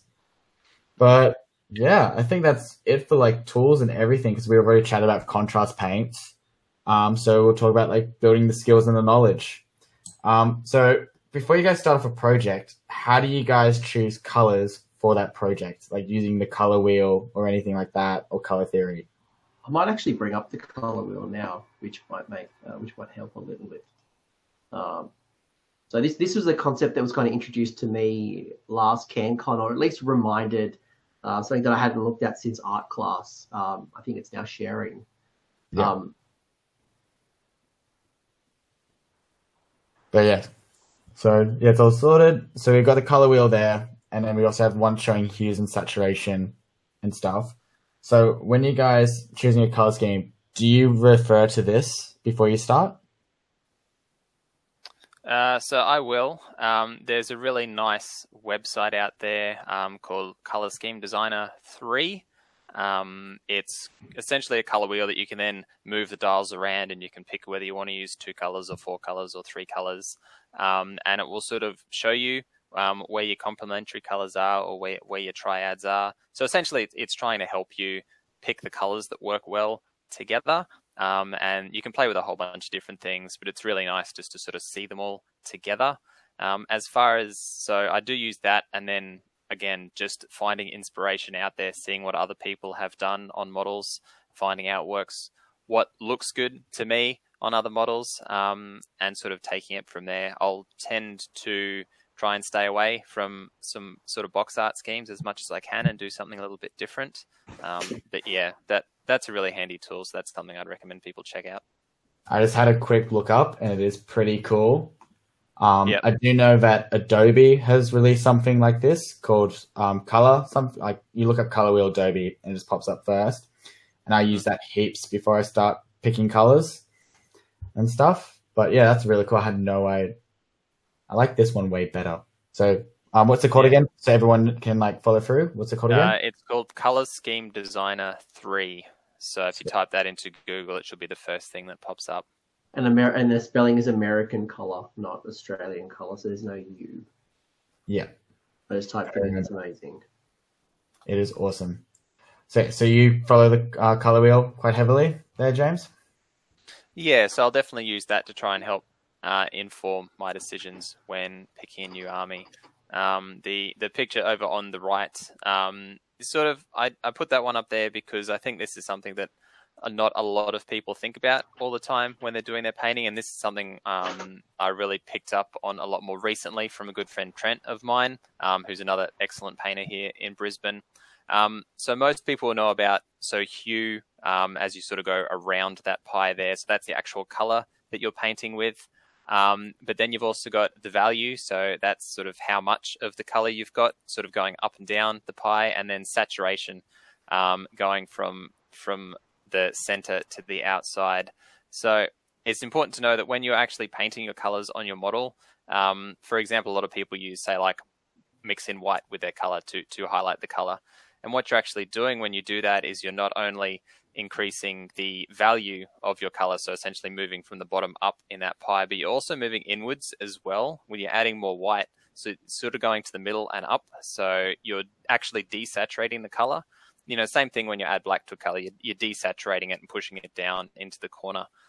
So if you want to get sort of brighter colors, you can certainly add in white or bright colors to do your highlights. But then if you take your original color and then do light glazes over the top, you'll build that saturation of your actual original color back up much further, and generally give yourself a much nicer effect as well.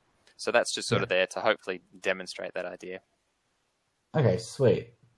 Nat, do you follow through something similar, or? Yeah. So usually I'll have sort of a key color in mind for something I want to do. So, you know, thinking about if I want to have sort of a strong orange tone or something like that. And then I'll, you know, I don't tend to refer to a website or anything like that, but I'll pick colors, that will work with that one color and build my color scheme from there, sort of working up from that. The pie on the right, as we were just talking about, absolutely fantastic to reference to. If you have to reference a color wheel, something like that is going to be way more valuable than just the flat one in terms of actually sort of leveling up your painting per se. Mainly because we were talking before about different levels of contrast, and hue, saturation, value are all different avenues of contrast that you can pursue in very different ways. Yeah. The other thing is it'll help you identify colors if you want to match them. So for example, so I'll be doing a little sort of class soon, and part of that is going to be how to sort of use those 3 different measures of color to identify what one color is and figure out how to recreate it when you're actually trying to paint it as well. Yeah. So it's a really, really valuable tool to have. And just even if you have it tucked in the back of your head, the more you refer to it, the more it's going to become second nature. Gotcha. I would recommend everybody spend some time on the color wheel. There's so, I mean, you know, most people probably pick colors that are cool or they like or they think is going to be good, but there's so much. I remember going through a workshop. It was a one-day workshop with some amazing painters down in Canberra, and just reminding me about, you know, not only the primary and the secondary colors, but thinking about colors, you know, cool versus warm colors, thinking about, you know, colors that oppose the color that might be great for contrast or make something stand out. Then, you know, as James and Natalie have talked about, is then thinking about the saturation of that color and maybe mixing a little bit of white, a little bit of black to bring out X or Y. So there's a whole science behind this, which is why I was really excited to share this slide and get people thinking that if you haven't looked into the color wheel, or it's something you haven't seen since art, definitely spend some time. There's some great videos, great websites, and that James, the one that you just recommended, Color Scheme Designer, fantastic tool as well to help build this skill, and you hopefully probably would use this less and less. Another little, I guess this interesting tidbit, since the color wheel is up here, that I learned fairly recently. A lot of people will talk about how, like, all the colors are sort of next to each other here. If you want to go from green to blue, for example, you can't like blend those 2 colors together without getting green in between them, because you can see the greens in between them in the color wheel. But you can actually go around the color wheel the other way if you want to. So from yellow, you can actually go around orange, red, purple, and then get to blue. And you can actually have those colors have a yellow to blue gradient, for example, without having green popping up in the middle, which I just thought was really fascinating when I found that out. So something interesting to keep in mind. You can go around the wheel both ways. That's bizarre. What? Why would that's super bizarre. I'd love to see an example of that. Can you please do a testing at that? What? You broke me. We have. If you look at Kaha's miniature painting, which is definitely really crazy and out there, it was actually her class that I learnt this at. And if you look at some of the models she paints, you can see that she can do these really weird gradients sort of through all these odd colors in different directions. So they okay, yeah, cool, right. All right. I need to check this out. We can keep going, but my mind is blown. If you'd like to learn more, James has a Twitter account. Feel free to find James's Twitter. Because my mind is actually blown. Like, what? Yeah, I was pretty amazed when I saw that and heard that in action. I feel like I've been lied to at my photography school. Just putting it that way and putting it into sort of that really sort of easy to understand statement, it makes a big difference. Yeah, I'm such a visual person, so you saying it is like not helping. I'm like, what? But yeah, I'll have to check it out. I think you guys are kind of nicely moving into this bracket, and James, you even mentioned that you've gone on and done classes with other painters, and I'm sure Travis, I'm sure Natalie, you guys have all learnt from other people. The YouTube videos. You've practiced.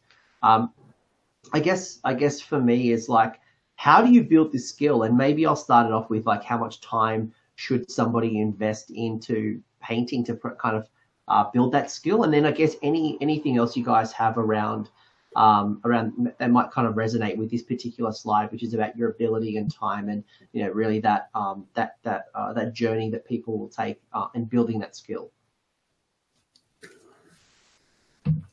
Well, I know we've already established that pretty much all of us here will paint at least, paint or hobby or do something towards, that end per day. I know that, I'll easily spend a couple of hours at least each day, sitting down, painting, getting something done.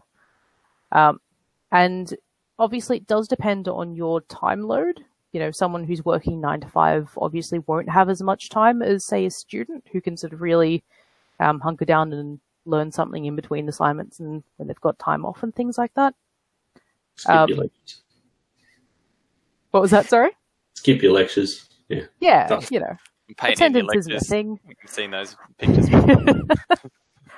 But yeah, if you can set aside at least, a couple of hours, say twice a week, it's enough to start forming a habit and start getting that as sort of learning time.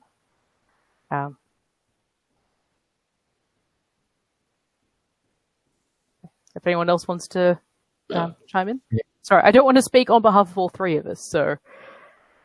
One of the things I see occasionally, which I don't necessarily think it's actually true, and again, some people are probably going to try and at me on Twitter here, but a lot of people, sometimes you'll see comments like, that's impossible, I couldn't do that. There are definitely, just like anything else, take a step away from painting for a moment. Say if you want to learn how to play football, and you can interpret that word however you want, depending where you're listening around the world, whether that means the round one or the one where you throw it or the one where you spend 45 minutes playing 3 minutes of the game in the US. But so if you want to learn how to play football, there's going to be some element of, some people might be genetically gifted to have that better muscle tone or whatever. But for the most part, if you put the hours in and if you, exercise and train and build up your stamina and strength and whatnot, you're going to get better at playing football.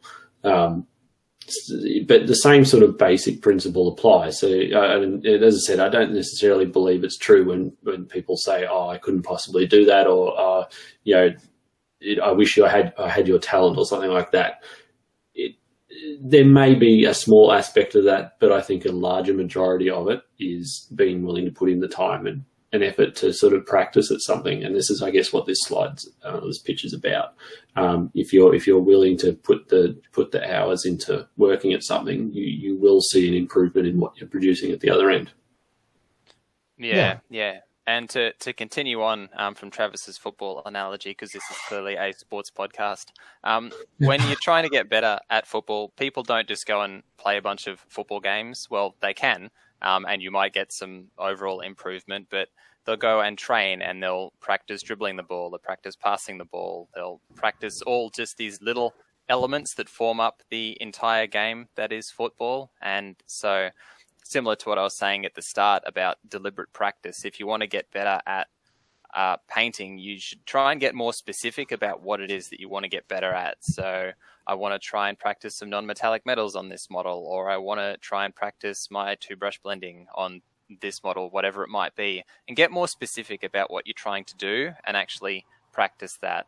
And figure out how you're actually dividing up your hobby time when it comes to that practice. If all of your hobby time is currently going into the mad dash to get your army ready for the next tournament, well, then you're not necessarily giving yourself that ability to practice new techniques, that practice at actually improving at stuff. You might get faster at painting, trying to paint lots of things really quickly, but trying to build your skills, you have to specifically try and target them to practice them. And then, like I said before, get feedback on those, take them to other people and say, hey, I really tried, my non-metallic metals on this model. What do you think? Could you give me any feedback? What's your advice? How can I do better? And hopefully you find someone that can give you good feedback. Will tell you honestly, what looks good, what you can improve on, and you can take that feedback on board and go and try again on the next model. And hopefully it's a bit better, and sort of go through that loop as much as you can. And can I just add to that good feedback, at least in my perception here, and I'm putting my business lens on, is that good feedback isn't positive feedback. Good feedback is constructive feedback, and it's something that's tangible that you can walk away with. And if I think of, again, in a work analogy, there's techniques called the positive sandwich, which is like something that's really good, a constructive opportunity to grow. It's not a negative. It's like, well, if you'd like to improve this model, something you may want to consider is X. Have you considered Y? And taking that on board, I think being open to feedback is a huge asset, not only in hobby, but in life. And seeking the feedback out, asking people and being open and willing to hear people's critiques. And obviously, not everyone's not right all the time, but hearing some of the commonality in the ideas, and that's how you're going to grow that skill. Is that a fair assumption, team? Yeah. Absolutely. Yeah. Like I can say right now with my work, I know you were talking about your work and stuff, but like for me, like I'm trying to get better at my own job, the job that I do every day. And I still always like seeking to do better, which I'm sure we all are with our painting, for example. And like literally, as you said, like constructive feedback is the best feedback. And I literally Anthony, I remember I probably sent you a photo of some work that I did just recently. And to me, that was an awesome shot. But like, if I sent it to someone else who I would look up to as like, let's say a painter or photographer, like there's this photographer that I look up to and he's giving me constructive feedback. He goes, hey, look, cool shot, but et cetera, et cetera, et cetera, et cetera. And like, you look at the shot again, and you go like, oh, mind blown. And now I'm going to go back and like fix a shot in a way, or go back next when I do it better. But yeah, like all that kind of feedback is super good. So like if there's a way that people can get feedback, like, and get constructive feedback is probably the best way to get better, really. Yep. Absolutely. And I feel like Twitter and Instagram is probably the best places to go, or Facebook is the best places to go for that. If you guys all agree, like getting some feedback from the community. So they're really good. I find that it's pretty hard, at least for me, to give feedback seeing photos. I much prefer to have the model there in my hands and actually, look at it from all angles. If I want to give people feedback myself, I'm always happy to do that. By the way, if anyone ever sees me at events, you have free pass to come up to me and say hi if you want, and I can give you any feedback on any models you would like, or just come up for a hobby chat. I'm always open to that. And another good way to get feedback is to actually enter painting competitions. I know that can be really daunting for a lot of people if they've never done it before. But, taking that step, putting whatever model it is you've got in a competition, and then actually afterwards seeking the feedback from the people judging that competition, because they will be able to give you that good constructive feedback of, what was good, but, where you could do with some improvement in different areas in your model. And just being able to get your model there, get all that good feedback, and also seeing it just up against some of the other models that people have painted. They can compare them to you. Say, okay, yours was, like this. This was, say, one of the ones that won or did better. They can show you and compare the differences between the two. So that's been really valuable feedback for me to help grow as a painter. Sweet. And a question from the chat, which I think is relevant at this particular point, is Matt Hibble has asked around what undercoats we're using, and I think it's kind of there might be a nice little discussion around when you're priming a model, when's a good time to use white versus grey versus black, or maybe even one of the coloured ones. Maybe just like a quick, like how do you look at the priming undercoat, that first colour stage? Maybe Travis, maybe I'll throw it to you first. Yeah, I actually just typed in the chat the answers. So for me, I'll use just the black by GW, or through the airbrush, the black or grey, I think it's called Gris something or other. It's basically a grey surface primer by Vallejo, which is essentially the same thing, I guess. But personally, I never use white. Even if I'm painting a very lightly coloured model, I'll find I just don't use it. And I think that's more of a sort of a personal choice in painting style than anything else. But I tend not to use white when I'm undercoating stuff. So anyone's got a similar or different view? Depending on the model that I'm painting. So depending on what I'm doing, if I want to go for a really bright model, I'll generally go with a lighter prime. Regardless of what I'm doing, I'll generally do a zenithal prime. So basically getting your dark color on the model and then priming from the top down. Because even if I'm even if I'm completely covering it up and doing something else, it still helps me sort of see where all the details are on the model, get a feel for, what stands out really well. But so a lot of the time, especially with lighter skin tones and things like that, I'll actually glaze in color over the top using washes and things. So having a really light prime really helps me there, because I don't have to worry about, especially since lighter colors can be so thick when we paint with them, clogging up detail with, say, putting another white base coat on or anything like that.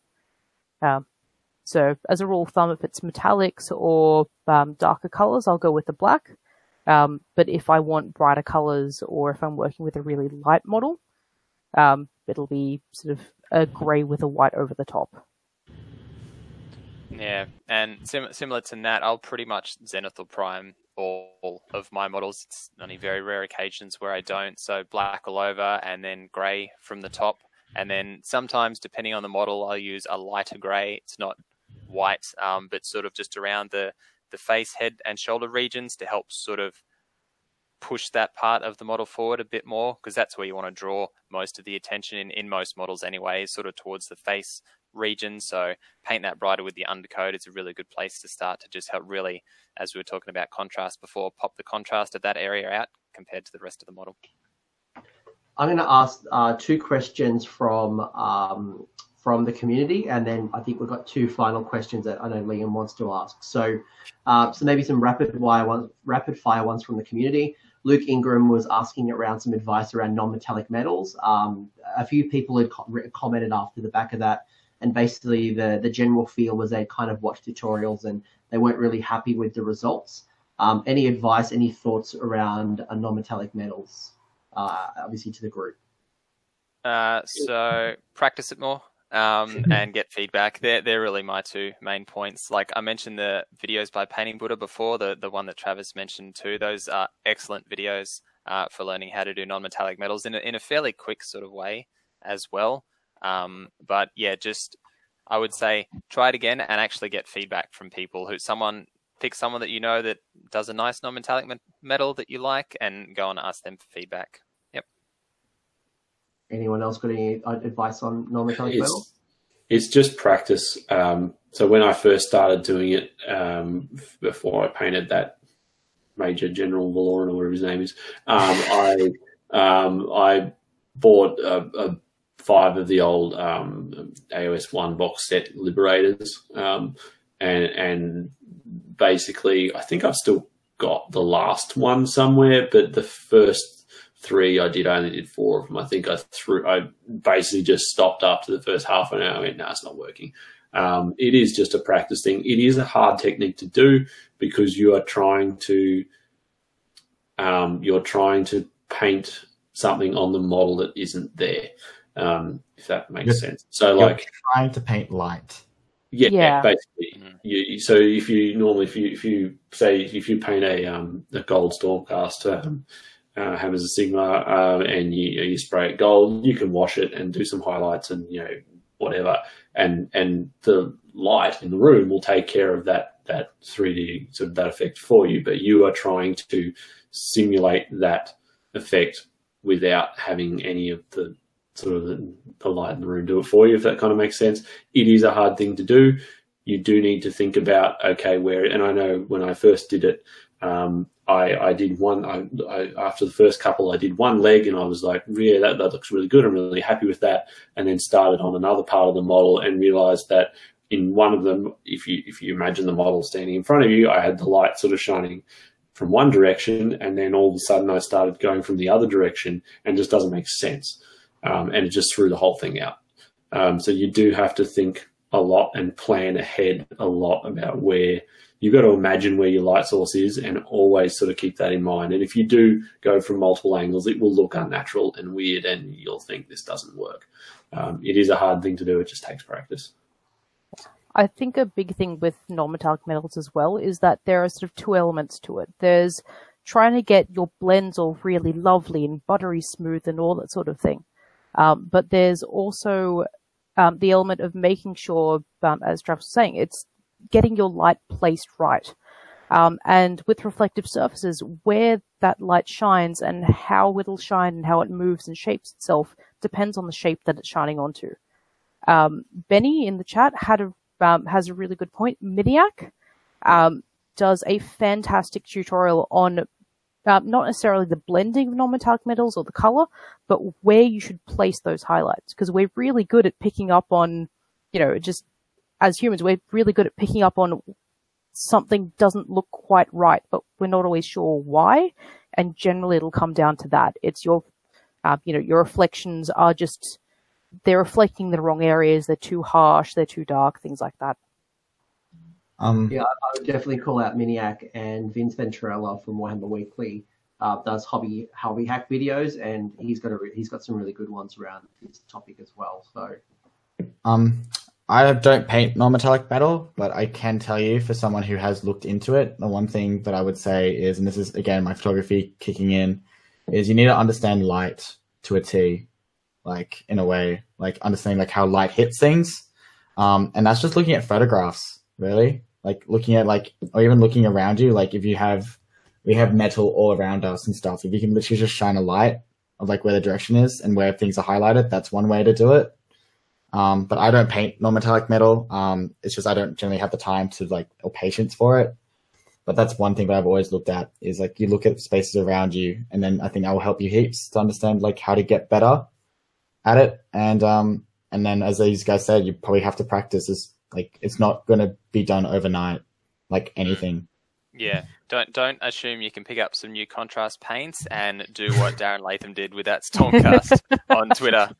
It's not that simple. Maybe the next range of products will be GW OSL, GW non-metallic metal.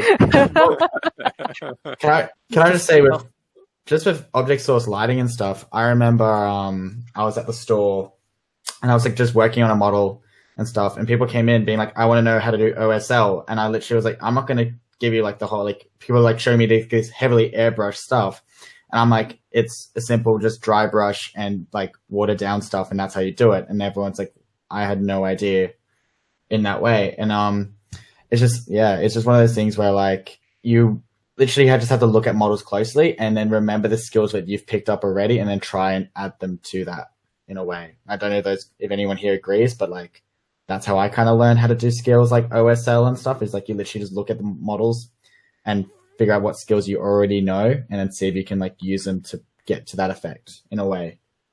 Yeah, don't overcomplicate things if you don't need to. Yeah, Like if people see OSL and they don't have an airbrush yet, they're probably going to think I need to buy an airbrush to do that when you can literally just dry brush it. Well, think of the gym. You know, if you go to the gym or I don't gym.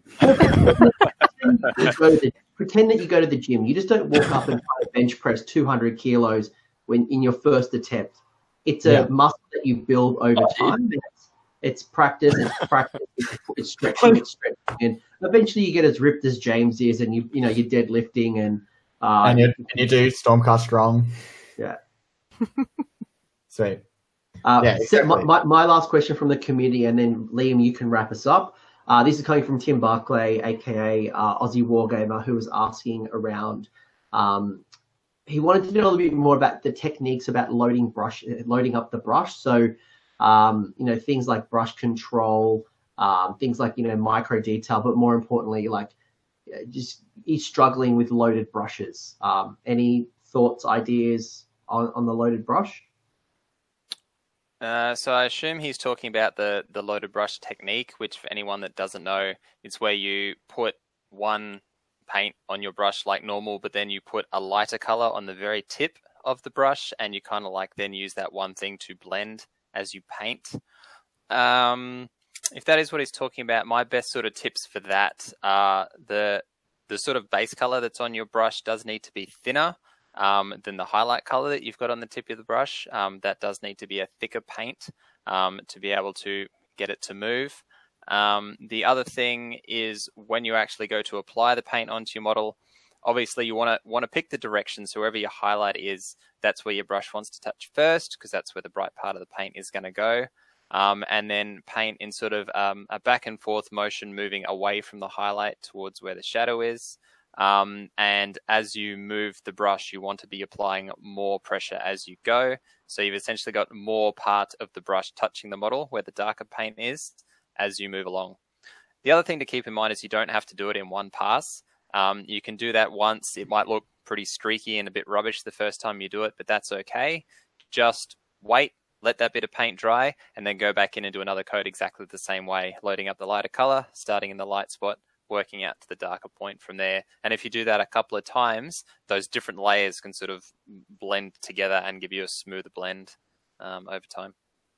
Looks like really important that James just said, don't try and do it before it's dry. Yes. Yeah. Yep. You're going to get a big old mess. You will tear away the part of the paint that's still wet, and then you'll wind up with this lovely, like, extra bit of detail you've just sculpted in your miniature, and it's a nightmare to try and fix. My mind is blank because I've never heard of that technique before. So Tim said it's helpful. Tim's acknowledged it. Yep, you've nailed it. Thank you. Yeah. Again, there's really nice YouTube videos about that technique that you can check out.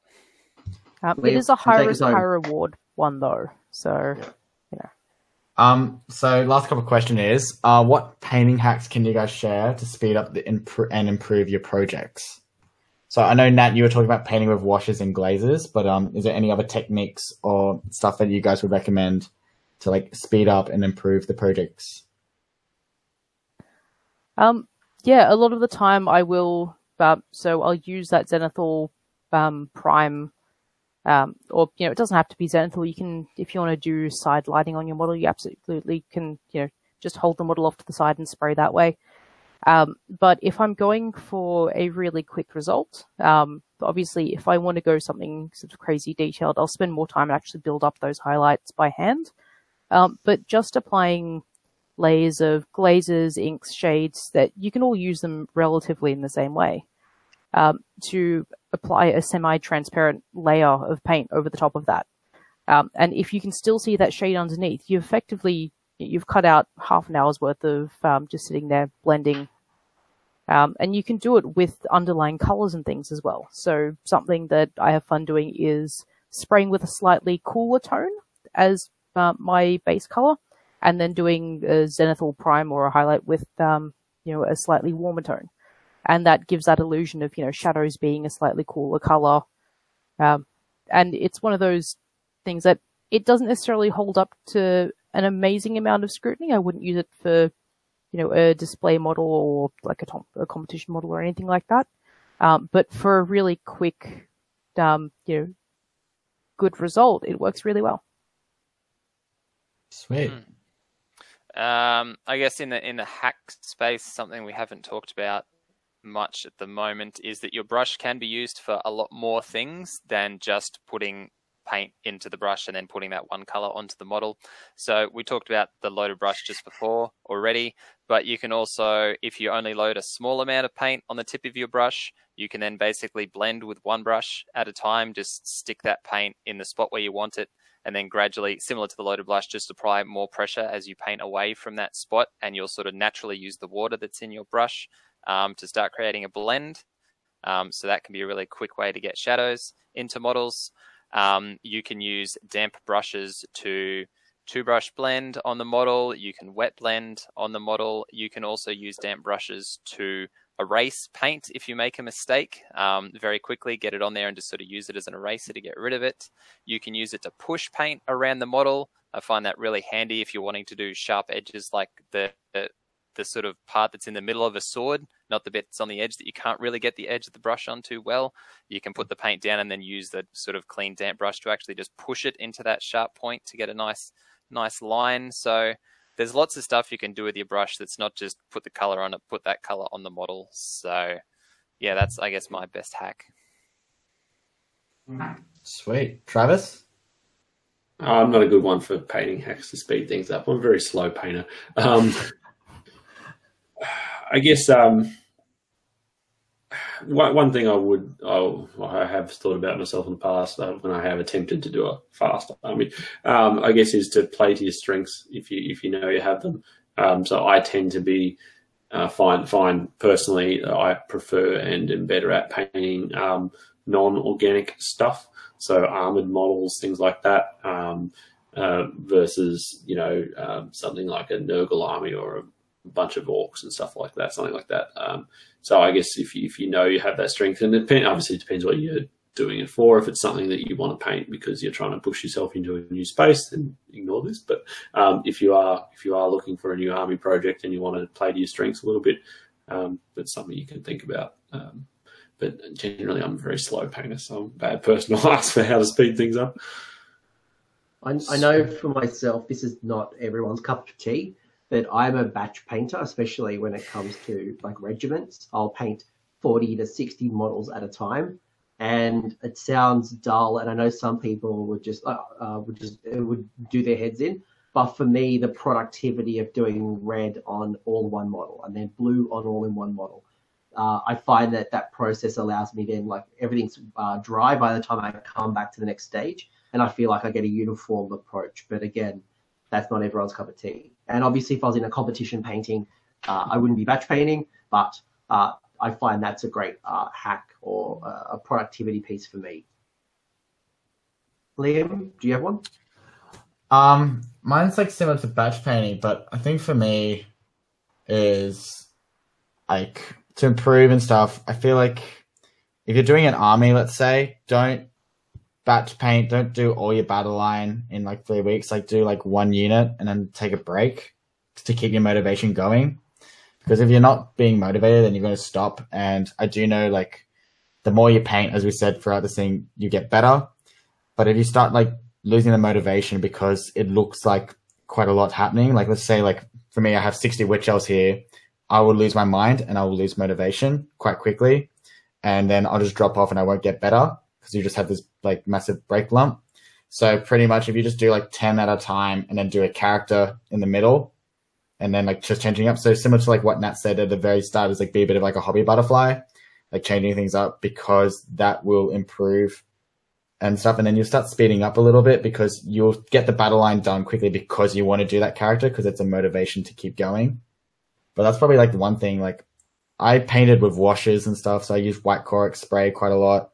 But now I'm probably going to go to the new spray Gracia after today's test run, just to speed up because it does the highlighting and everything for me.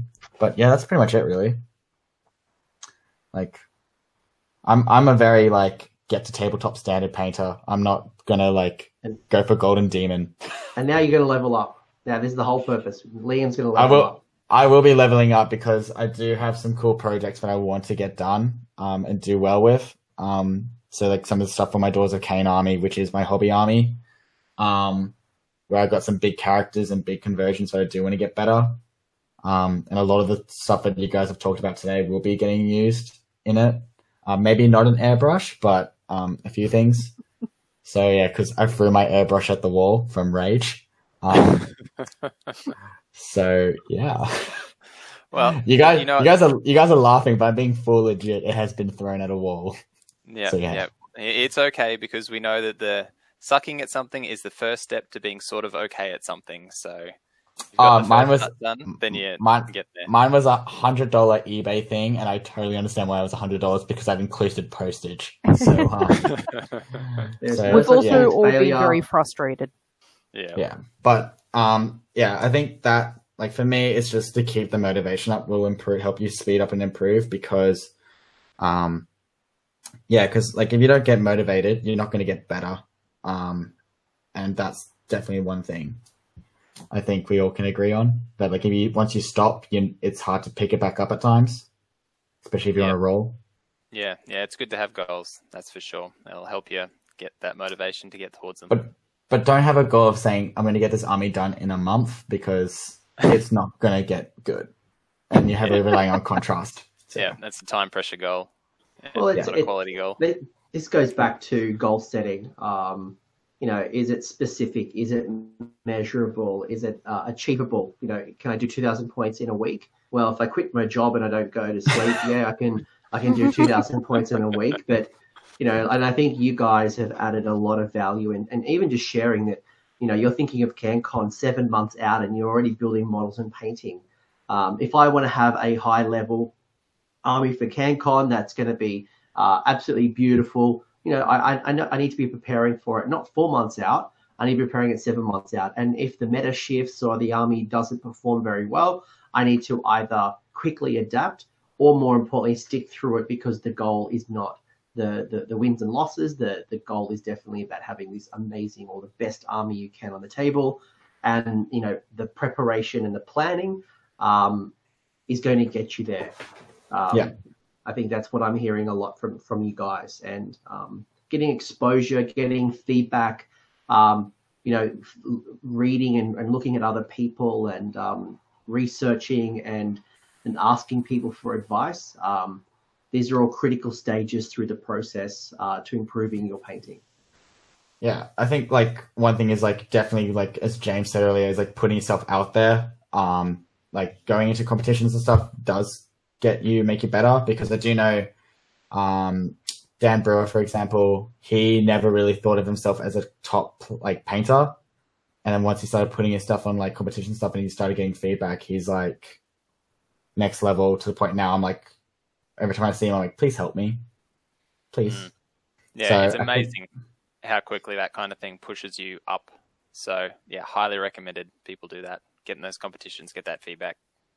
Yeah, I actually remember CanCon 2 years ago. Clint had, I think Travis, you came up to me and said, "Oh, you're nominated for best painted," and I'm like, "No, I'm not." He's like, "No, you are." I'm like, "No, I don't think so." And I actually argued with Clint, and I'm like, I don't want to be up there because that was my own limiting beliefs holding me back, and acknowledging that I might not be at the level of, let's say, a Blake Kerwick yet, but I'm being acknowledged, and I need to accept that and use that as motivation and fuel to be better. Yeah, it's definitely one thing just to put yourself out there. And do you guys have any other final thoughts or any feedback that you guys want to share that you haven't acknowledged, or should I let you go to bed? I just want to say that a big thing, especially for getting feedback, all this sort of stuff, is put yourself out in the different painting communities that we've got around us. Again, going back to the whole age of the internet thing, we live in a wonderful time where we can, get feedback, find information, all of that, across the globe in an instant. Like we've got some fantastic work in progress Wednesday posts in the Age of Sigmar Sydney group. There are multiple sort of Australian painters groups, international painters groups, and that's just on things like Facebook. There are fantastic blogs that are wonderful resource collections. if you involve yourself out there, you're not only going to expose yourself to more of the, the feedback and things like that that are going to help you improve. But you can also do your best to sort of emulate a human-shaped knowledge sponge. And even if you see that information, you don't use it now, you'll use it later, or you'll sort of tuck it away for next time. And just expose yourself. And ask for it. Like if you're going to put it on a Facebook group and say, I want feedback, I'm often going to say, yeah, it looks great, real positive things. But if you're like, I don't really know if these colors match, can I have some feedback on X? Be very specific on what you're looking for. Yeah. The community, and be open to it. People will be very happy to share constructive criticism, not this looks like shit. Have you thought about this? Can you try this? So be open to it. I think for me, I always Twitter's a good resource. Fine, because Twitter is so instant. Twitter and Instagram are great resources. Yeah. I can literally hit up one of my favorite painters around the world, Ben Saba. And I'm like, hey dude, how on earth did you freaking do this? And he would literally just give me a step-by-step thing. I'm like, thank you. And then that'll be our conversation for the day. But yeah, James, Travis, any last final thoughts or advice? I know we've said it 1,000 times, but it really just comes down to practice. It is a skill that takes time to learn. And you've got to put some time into it if you want to improve the skill, I guess. Yep, sweet. So practice. Yeah, absolutely. The biggest piece of feedback I probably give to people when they ask me about their miniatures is they need more contrast. Nat spoke about this before. Contrast, not the paint. This is going to get really confusing now from GW, but contrast in the model people need more contrast in the model. It really is key. You need brighter highlights. You need darker shadows. You need to change between different colors of the model, where the values are actually at. You can have shiny parts, you can have dull parts, but yeah, just more contrast on the model is generally the first thing I will tell the people need. More contrast. Yeah. Actually, a great way of looking at that as well is because we've pretty much all got smartphones now. And, every photo editing app has a way to basically remove the saturation from your pictures. A great way to just take a quick snapshot of your model and have a look at how much, whether or not you need to push your contrast is to reduce the saturation down. And in the end, you should have something very close to black and very close to white across most of the areas of the model. And you should have, a focus on, the part of the model you want to pay attention to, like the face or things like that. And that's a really handy thing to be able to do. Yeah, absolutely. And a really nice way to actually practice it is to just paint a model using one dark color and one light color. I'd normally suggest a sort of dark desaturated blue, something like Ink by Darkness and like an ivory color. Just paint a whole model using only those two colors, and it forces you, because the only thing that you've got to tell them apart is the contrast between the different parts of the model. So that will really help you be able to see where you need to push it more. Practice. If I'm hearing anything from you guys, it's practice.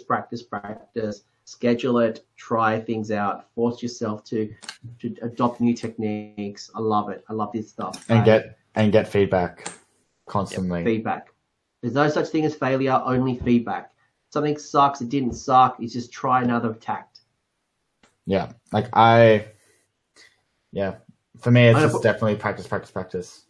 I'm going to pull out a business quote here, and they say that Albert Einstein, Thomas Edison, it took over 1,000 times to develop the light bulb, and when someone asked him about his all the failures about creating that light bulb, he said, I didn't fail 1,000 times. I just learned 1,000 different ways to create a light bulb, and I think this is so very true. Is we're all on a learning part, and art is abstract, and just enjoy the process. So, for me, having a photography one, I remember we had this thing saying you could get given a roll of film, which is 36 times. So you have 36 shots. And if you get one good shot out of that 36, you've won. You have won. If it's even not a masterpiece, but as long as you have one shot that's properly in focus or everything like that, you have nailed it.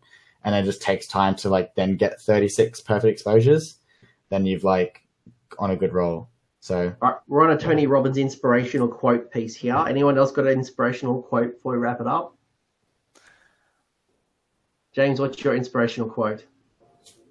Probably, or a saying I like to refer back to is you know enough already, just get started.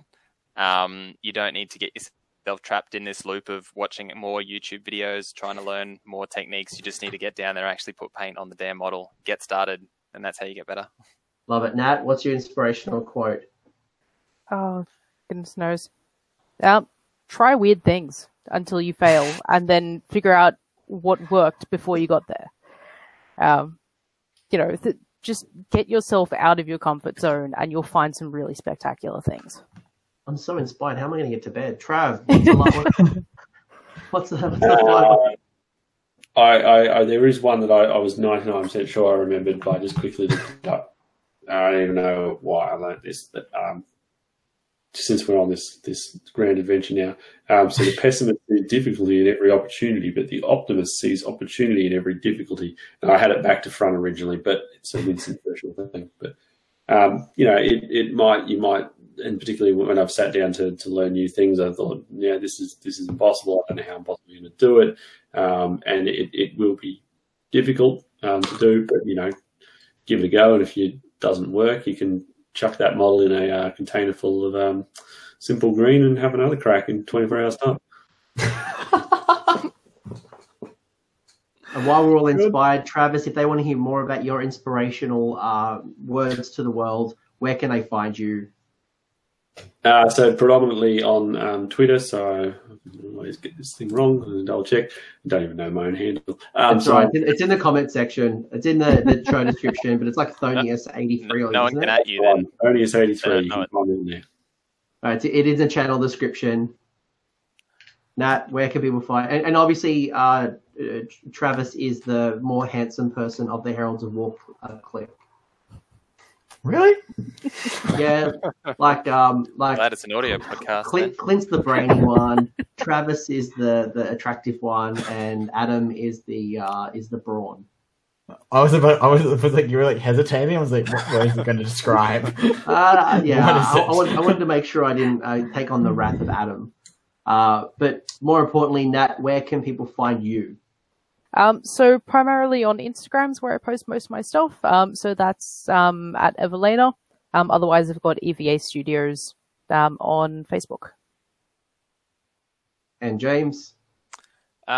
Twitter mostly. You can track me down at Spongy Paint. I'm also on Instagram, but I am pretty bad at Instagram. I'm trying to get better and actually post my stuff over there. So generally Twitter is where you'll be able to find me, have a chat about stuff.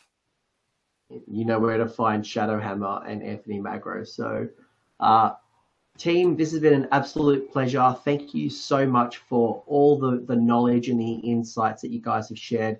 Holy shite, this is almost 3 hours. This is insane. I feel like I've leveled up my painting to some crazy level. I'm going for Golden Demon. This has been amazing. We got Ever Chosen first, man. Ever Chosen first, then Golden Demon. That's a short-term goal. It's all about Remember how we just discussed set goals and then Ever Chosen? Everyone's quotes have inspired me to go for Golden Demon. So whoever won last year, you suck. I'm coming for you. I now have the power and the wisdom of these three amazing painters. James, Natalie, you actually do it. Travis, thank you for your insights. Liam, always a pleasure. Take it easy, guys. Thanks for having us, guys. It's been fun. Yeah. Chat to you guys next fortnight. See you guys.